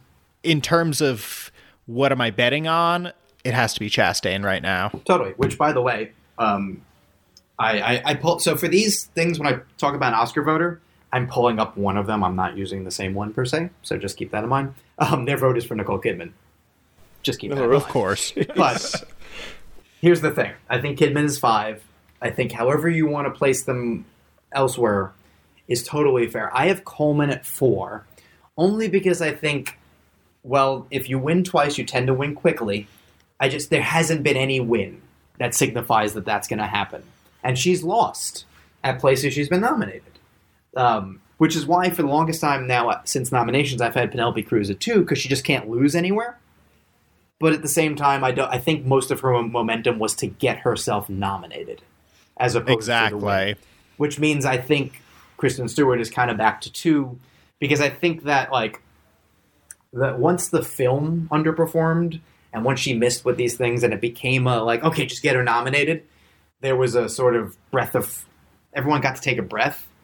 And now, with the chaos of the race, I think especially once Jessica Chastain started winning things and it became clear that that's where a lot of the votes are going to go, I think you needed to kind of coalesce with the 2. I don't think anyone has enough to make it a chance for an upset. Maybe I'm wrong.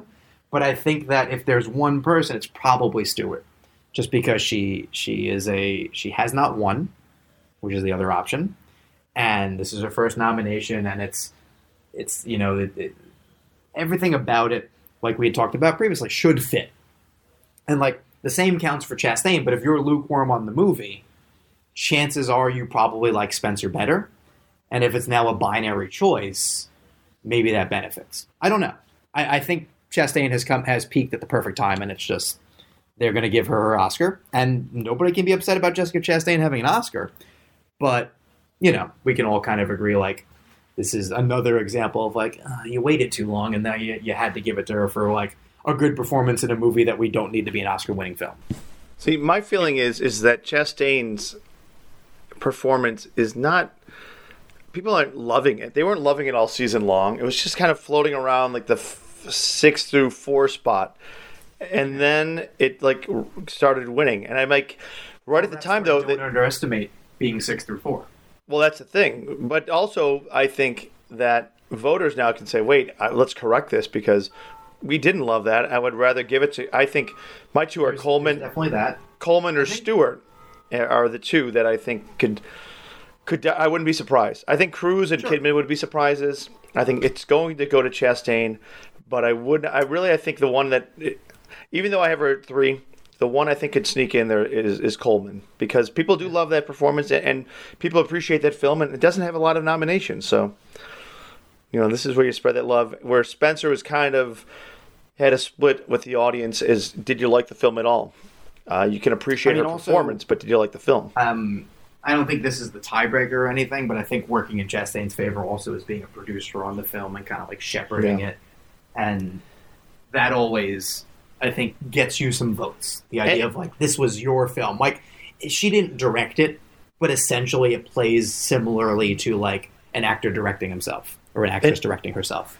And she's great on the mic, and she's great in interviews. She's got she's got some personality, and you see her a lot. Stewart and Coleman are kind of just floating around in the background, where Chastain has shown up over the last few weeks and been on the Good Morning Americas and things of that nature, to give you a chance to say, I wouldn't mind giving her the trophy. Where Stewart, it's kind of just behind this backstage somewhere, and you're not thinking about her. So that's where I think that's where she gets that love. She gets a little bit of that love. Quality versus personality, per se. Yeah. If you're voting for Stewart, you're voting just based on the role. If you're voting for Chastain, you may be voting based on the role, but you may also be voting on I like her. She's warmer. I feel like she looks better with the Oscar in hand. Whatever your reasoning is, that isn't just the film. And that's not right. That's not wrong. That's just the reality of how this thing happens. And she's just, everything has broken her way at the moment since that SAG win. And I can tell you that it's changed because we were scheduled to interview her and her schedule just disappeared. Not for lack of willing, and so we weren't able to talk to her. Her publicist was I've never seen an apologetic rejection. Normally we get we couldn't make time, sorry. It was we want you to know this was not a rejection. She did not say no. We literally cannot find time. And it is not, because they know okay, she's about to win. Let's get these all on the books. And the time just ran out. So there's a thing that happens when you think you're close. And I think they've sealed the deal. I think they've closed the deal. Well, I think Kotsur was another one who, like, about a month ago, was a much easier get for an interview, and then suddenly things went his way, and I don't think they're returning your calls. Not your calls, but everybody's calls. No, mine too. It's fine. All right, the big one, Best Picture. All right, here's what I want to do. Did you guys rank the 10 or just your first two? The 10. I just did my first two. All right. Well, Miles, can you do it while we do it? Give me one moment to pull up the list. Okay. So I'll tell you my 10, and you can tell me what your 10 is, and we'll sort of go from there. So my number 10 is Nightmare Alley. Same here. Yep, Standing same. by on Miles. All right. My number 9 is Drive My Car. No. Okay. Not mine. My number 9 is King Richard. Mine's Don't Look Up. All right. My number 8 is Licorice Pizza. That's my 8. That's where I have West Side Story. Okay. My number 7 is Dune. My 7 is Don't Look Up. King Richard. All right. I would say these 4 are out. 10 through 7, no chance. Yeah. Okay. My number 6 is Don't Look Up. That's where I have Drive My Car. And that's where I have Dune. I have Don't Look Up as like the shocker of all shocks. Like, how can you possibly tell? But probably not. Like, this is not likely. My number 5 is West Side Story. My 5 is Dune. My 5 is Belfast. All right. I think West Side Story had, to some degree, there's the like, oh, they're going to want an uplifting thing, but it kind of forgets the fact that West Side Story is a tragedy. Like, it has upper elements, but it is a tragedy. Like, 2 of the prominent characters are murdered. Like, I don't think it could win. There's an outside chance. My number 4, perhaps surprisingly, is King Richard. I have Licorice Pizza there. I've Drive My Car. All right. I think this is the other one of the, like, it's not likely, but you could maybe make the case that it's it benefits the most from the preferential balloting of, like, nobody hates it, but nobody loves it. Kind of thing. That's a thing with this. That's where what I'm playing up is like Drive My Car, and you'll see my top 3. I think it's all preferential ballot that plays factors in here. I think 7, 8, 9, and 10 of my list are eliminated in the first round of voting, which is part of what I want to talk about when we do this in a minute. So here now we've gotten to the top 3. These are where I think the majority of the votes are going to be, and what I think we're going to get to when it comes time to sort of repurpose the other votes, and we get into rounds 2, 3, 4, 5, 6, however many ballots it would take, we'll never know. But these are the 3 until it becomes 2. My number 3 is Belfast. Same. My 3 is West Side Story. All right. I think they're doing a great job marketing that, and with DeBose, and it has a ton of nominations, but also the story behind it.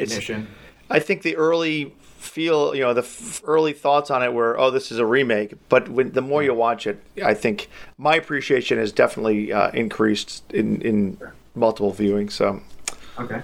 Well, tell me what your number 2 is. My number 2 is Coda. My number 2 is Power of the Dog. The Power of the That means Dog. Miles has the Power of the Dog. Steve has Coda.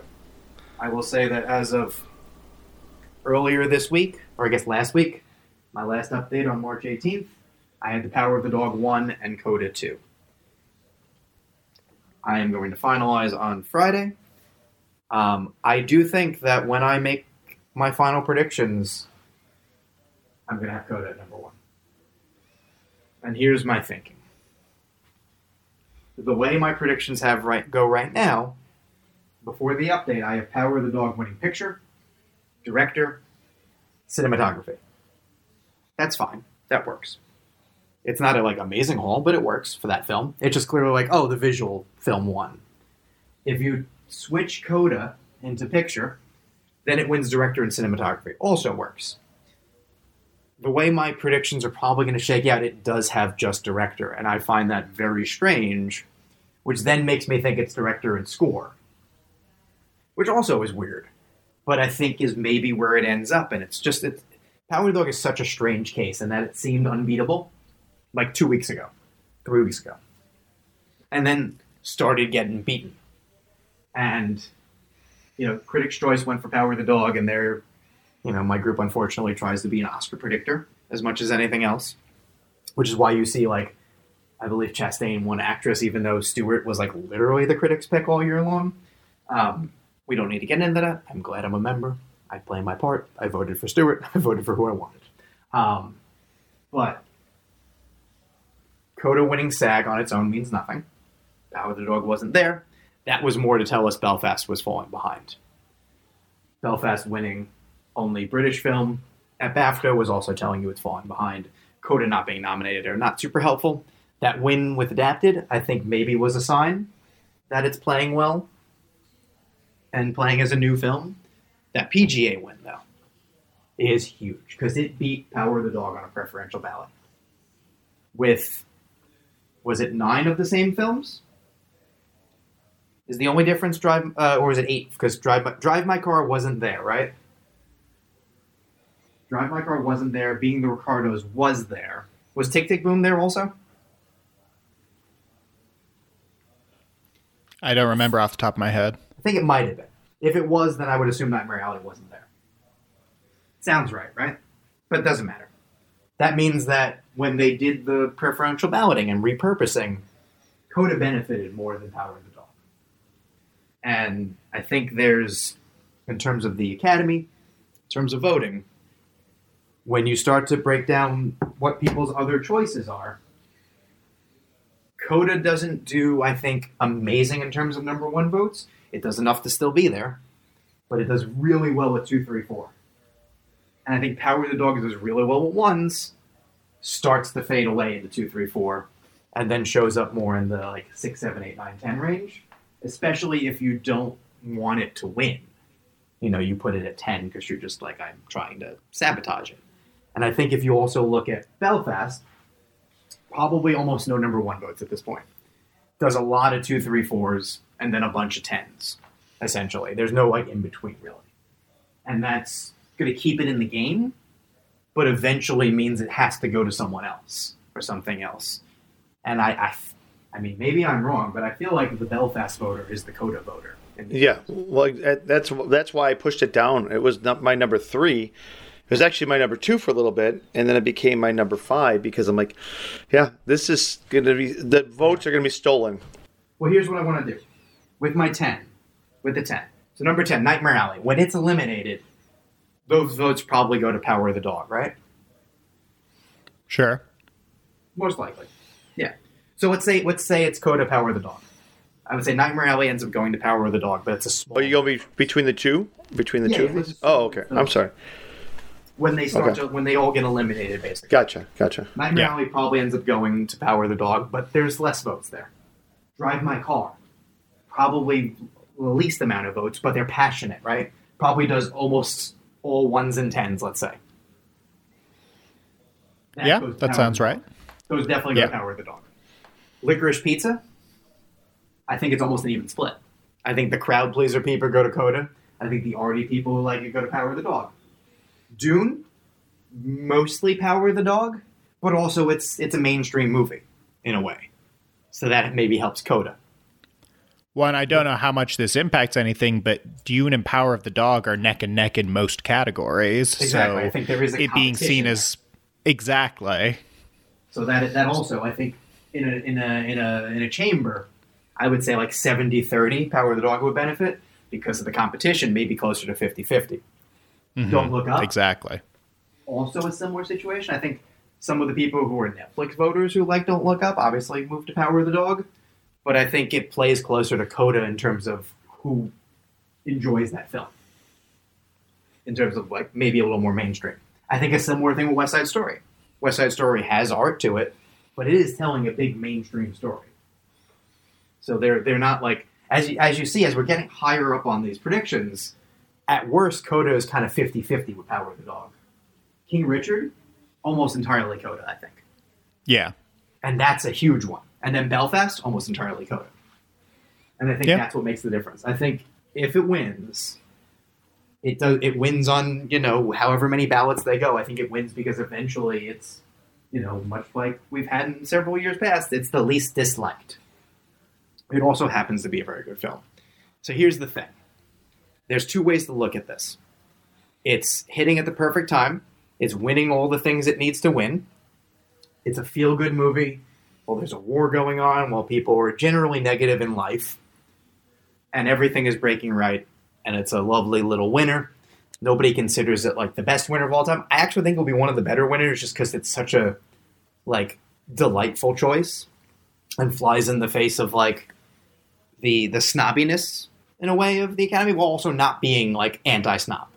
And the other way to look at it is it didn't get those other nominations for a reason.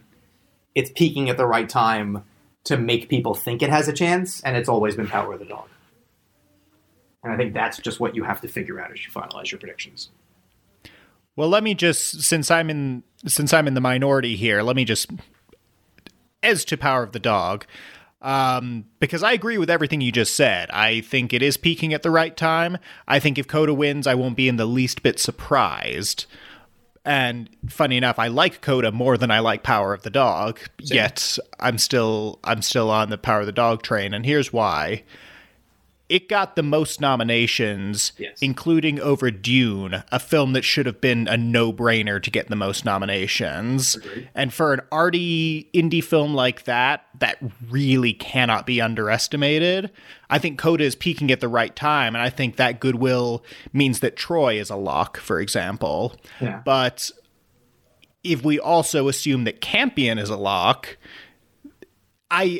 I agree that it would be weird if a director was all it got, but what I take from that is that I just don't see it happening that way. Yeah. So I think if Power of the Dog walks away with picture, director, screenplay, editing, that fits the best picture formula. That's totally.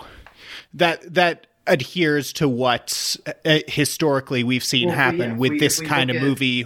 Like a No Country for Old Men, for example, it gets an acting nominee, but it's the same formula, and it's tonally very similar. So I think it's between the two. And I just want to make one more point, which is that what you're saying about the Belfast votes going to Coda, King Richard votes going to Coda, I agree with all that. But I think that could actually work against Coda because I think the fact that movies like that are so high, there's a very reasonable chance that they split the vote. And if that ends up happening, then I think Power of the Dog just has the passion from all the crafts to sort of surge ahead. I think if Power of the Dog wins, it wins very early on in the balloting. I think the longer it goes on, the worse it is for Power of the Dog because what we just said, as it pulls away, as you start to pull from other films more and more, the main competition tends to be the closer to crowd pleaser, looking for that kind of vibe. Something I would say, if you look at what has won recently, the film with the most nominations hasn't won recently, which I don't know that that's anything to put stock into. I think that's just a quirk of what has come out. What it wins when it wins Best Picture, it's changed a lot in the last couple of years. Editing's no longer a thing. All these little markers are changing. One thing that I would keep in mind, you would initially say that the new Academy, the new voters, skew Power of the Dog, right? I don't know that that's true. I feel like the nominations have definitely skewed a little cooler. I don't know that the wins have followed suit fully yet. It may be. I don't know that we're there yet. And something to keep in mind is there's a huge European voting contingent. And you would think, again, the Jane Campion film would do very well there. But that screenplay win for Coda at BAFTA tells me that at least the European voters who were in BAFTA did like the film. And maybe they also had that same situation where they just weren't as aware or into it until the time came. I don't know. Because there were plenty of nominations that it left on the table there too. All this to say, I don't know that I'm sticking with Coda. I hadn't done anything for a long time. I I was on Belfast for the longest time. I moved to Power of the Dog. It sat there for a while. I initially didn't make the change with SAG, and I kind of said it needed PGA for me to even consider it, and it happened. And it added WGA as a little bit of a cherry on top. And I just don't know. Can I throw my 2 cents in here? Totally. Because okay, so with Coda, here's why I'm picking it. A few weeks ago, I did mention the whole thing about it being fresh because it's been out for a long time, but still, people hadn't seen it. People weren't talking about it, and then it became a player, and Apple did their job to get it out there, and it's got probably one of the most FYC campaigns I've seen of all the films. It's on my personal top 10. It's 1 and 2, Coda and Power of the Dog. But which one do I recommend to people? Coda all the way. Why? Because it translates. So I think, with voters, this is the Miles and Christie effect where they go, well, Miles liked it better. Did Christie like it as well? Better? Coda better? Yeah, no, her 2 favorite films of the year were Coda and Belfast. Okay, so there you go. So you have, I think, a number of voters who are just going to say, it made sense to me. That connected with me.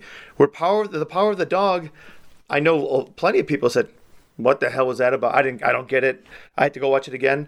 Where if Coda, especially if you're seeing it for the first time, it's hard not to get the message. So you walked away, you got it. Even if the voters went to events and said, hey, we're going to go watch it again and again and again, the Power of the Dog may never connect. Where Coda, a one-time viewing might have been enough to give it the votes, in my opinion. Like I said, it's easy to share. Plus, the no director, I think, works against the Power of the Dog. The director for it and the no director for Coda. You couldn't give Coda. Troy Kotsur it's the biggest mark against, I think, for me, what I think for Coda. Because you go, well, I'll give it that, but I'm not going to give it a picture. But on the opposite side of the coin, you have Campion. Well, I'll give it director, but I'm going to go with Coda. I'm going to go with the one that connected better. Yeah, totally.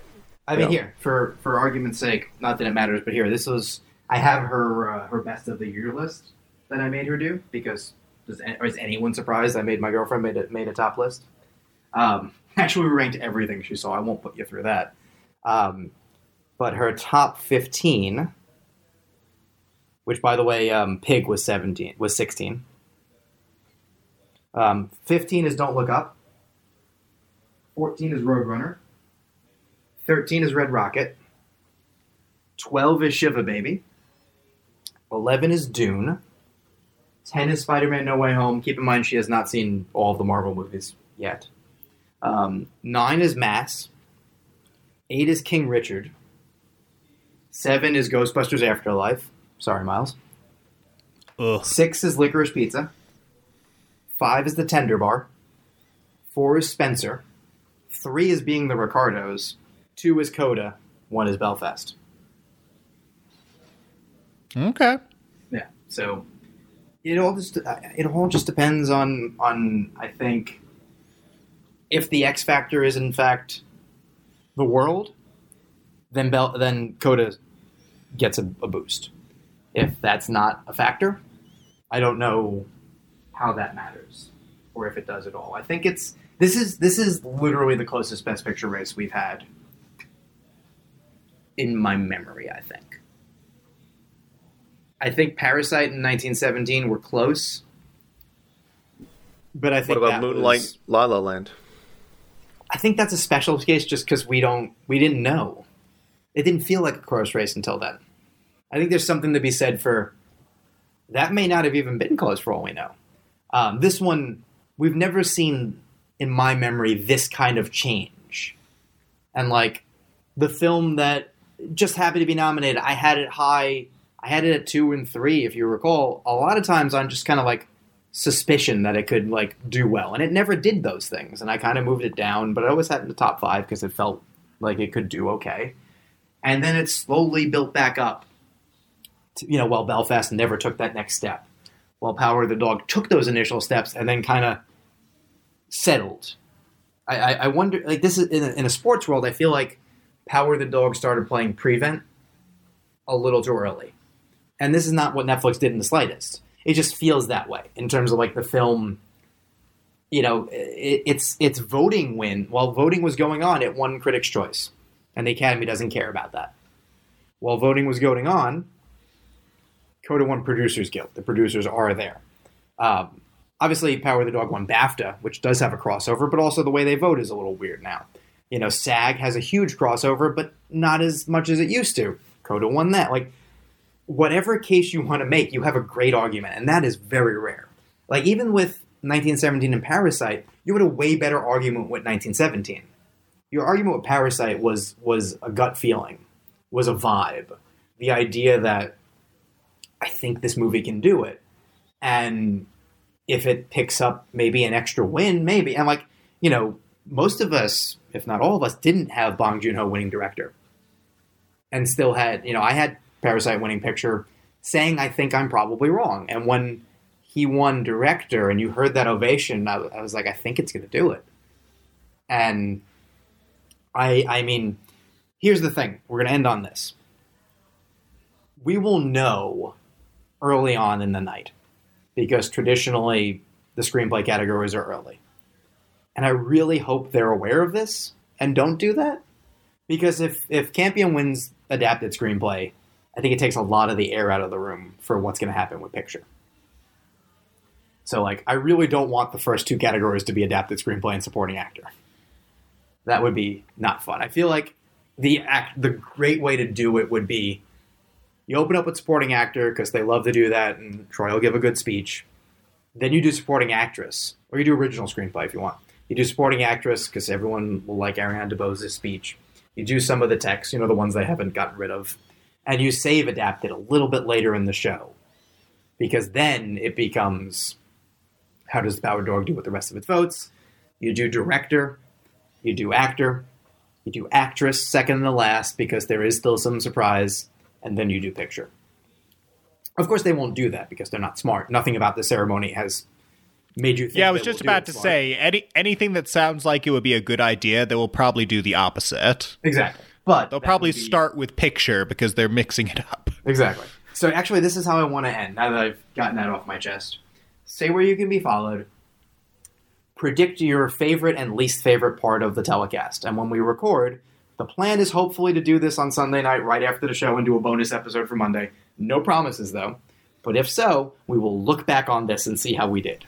But Miles? Wait, in what way are we, what do you mean favorite part? When what do you think what do you think will be the best moment of the show, and what do you think will be the worst moment of the show? So, for example, the best moment will be a speech by someone, or probably that. Let's be real. And the worst moment will be when they announce a gigantic shock that impacts the race via the before the telecast, or that again they don't do picture last, or we realize that we lost the editing nomination, though editing went happening live, so they could do a salute to Michael Bay or some nonsense like that.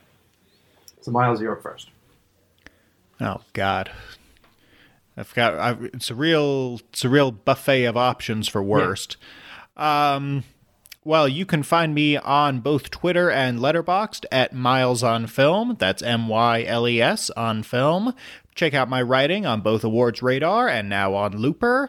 Please check out my short films Once Upon a Dracula and American Exorcist. They are both on YouTube under Chase Capo and Aftershock Pictures, respectively. I think the best moment of the night is going to be, I think DeBose and Troy in particular are going to give some really good speeches. Will Smith might give a really emotional speech. I think, if Chastain wins, it's not going to be for anyone's favorite performance of hers, but it'll be great that she's finally a winner. It's her Scent of a Woman, if you will. Yeah. Worst, God, I mean, choices. I mean, anything that the hosts do is probably going to fall flat. Any of their special segments they do are probably going to fall flat. Aren't we finding out 9 of the categories on Twitter before the show? Possibly, Isn't that how they said they were going to do it? I think the ones that are going to be edited into the show, I think we might find out beforehand, yeah. Yeah, that's what I've heard, that we're going to find out before the show even starts.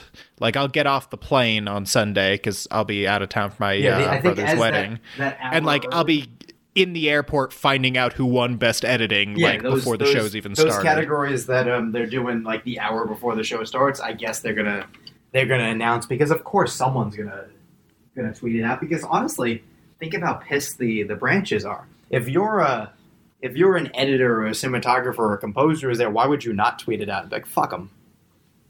Yeah. Well, yeah, at that point, like, what do you benefit from giving any credence to the show itself? Exactly. So, yeah, I think however they handle that will probably be the worst part. Totally. And if Miles does really bad with his predictions, you'll be able to see him next on Gooper.com. Which, you'll appreciate this. I was showing her Batman the Animated Series. Mm-hmm. And I started with the 2-part Clayface episodes. Oh, great. Which are my favorite. And she has sometimes trouble with names. Like, I showed her wrestling documentaries, and she thought Mankind was Meat Eater. I think I mentioned this on a previous episode. She referred to Clayface as Goo Man. All I want is a villain name. I Goo. I've used Goo Man Group in several jokes that I was told to, go home, you're drunk, essentially. But it was I was amused by that. All right, Steve, you're up. All right. Well, you can find me on Twitter and Letterboxd at Filmstork. You can also listen to The Verse, where we did interview the visual effects teams behind Shang-Chi and the Legend of the Ten Rings, and also Spider-Man No Way Home, which are fantastic interviews. We did the production designer for Free Guy, which did talk about visual effects as well. Yeah, we did. Talked to him twice. Yeah, we did twice. Yeah, there's a lot of great stuff. If you want to go and see how much you respect the work, or how much you didn't realize how you would respect the work that's on the screen, go on Awards Radar and look up some of the great interviews we have. We have Greg Fraser talking about the cinematography of Dune. We have the editor from Dune as well, Joe Walker. We have Hans Zimmer talking about Dune. We have plenty of Dune content. I believe we have several other below the line nominations that are we just put up one with the Cyrano costume designer. Yep, and Cruella costumes and Cruella hair. Almost every category we have several people from, which has been cool. Yeah. But yeah, so go check those things out, because there's a ton of great stuff up there. And people don't take the time to appreciate it. You look at the big picture, but you don't look at the strokes. Go in and start studying film from a different level, and don't just look at the awards, but look at why these awards are happening. There's a reason they're nominated, and we go, why the hell would you give this to so and so? And when you study it, you'll realize why that is, and that's a great way to appreciate not just film but everything. So Steve wants you to look at his strokes. Yes, please look at my strokes. Wait a minute. That's not what I meant. Wait, hold on. Delete that. Okay. My best moment is also, I'm going to go with DeBose and Koetzer. I think those are going to be great. And the least favorite moment, or the worst moment of the night, based on the commercials, is going to be the opening act or monologue, because I don't know what audience they're going for, but it's definitely not an Oscar audience. Just based on the commercials, I'm longing for the days of like a Billy Crystal. I want a simple ceremony that honors film, that is respectful of the work that's been put into these amazing films, and not something that's trying for ratings. And I think we're gonna get the latter. So yeah. All right. You can find me at Joey Magidson, various social media platforms. Awards Radar is on many of them as well. I think the best moment will probably be the Troy Kotsur speech. It could also be if Coda wins picture and there's a particularly good speech. I think those are really kind of your limits for that. Take your pick with the worst moments. I think they did. Bless you. They avoided the actual worst moment that they could have had, which is, imagine if cinematography was sent to the Gulag as well, and Ari Wegner had won, and the first woman wins for cinematography, and it's basically during the commercial break. That would have been borderline unforgivable. But it's going to be when we find out what they replace those things with. Or, here's the other thing to keep in mind, and then we'll close up shop because it's been a long episode. When we see how long they actually spend on those 8 categories, it's going to end up being probably like a minute shorter than it would have been otherwise. And we're going to be like, they didn't save any time. And or they're going to save so much time, and we'll be like, well, that felt shortchanged. And then as soon as it goes into the salute to pubic hair, we're going to wonder why we cared. And it's going to be not great. So hope I'm wrong. Maybe on Sunday night we'll be thrilled. I think more than likely we're going to be pissed at the show and hopefully happy with the winners. So that's where we're at. And stay tuned. This will drop on Thursday. You'll see my predictions on Friday. And the show's on Sunday. So feel free to share your own picks, your hopes, your dreams, your fears. And for the last time before we talk about the winners, we will see you at the movies. Bye, everybody. Enjoy the show. Good night. Take care. Thanks for listening. Be sure to subscribe and to visit awardsradar.com for the best in awards and entertainment content.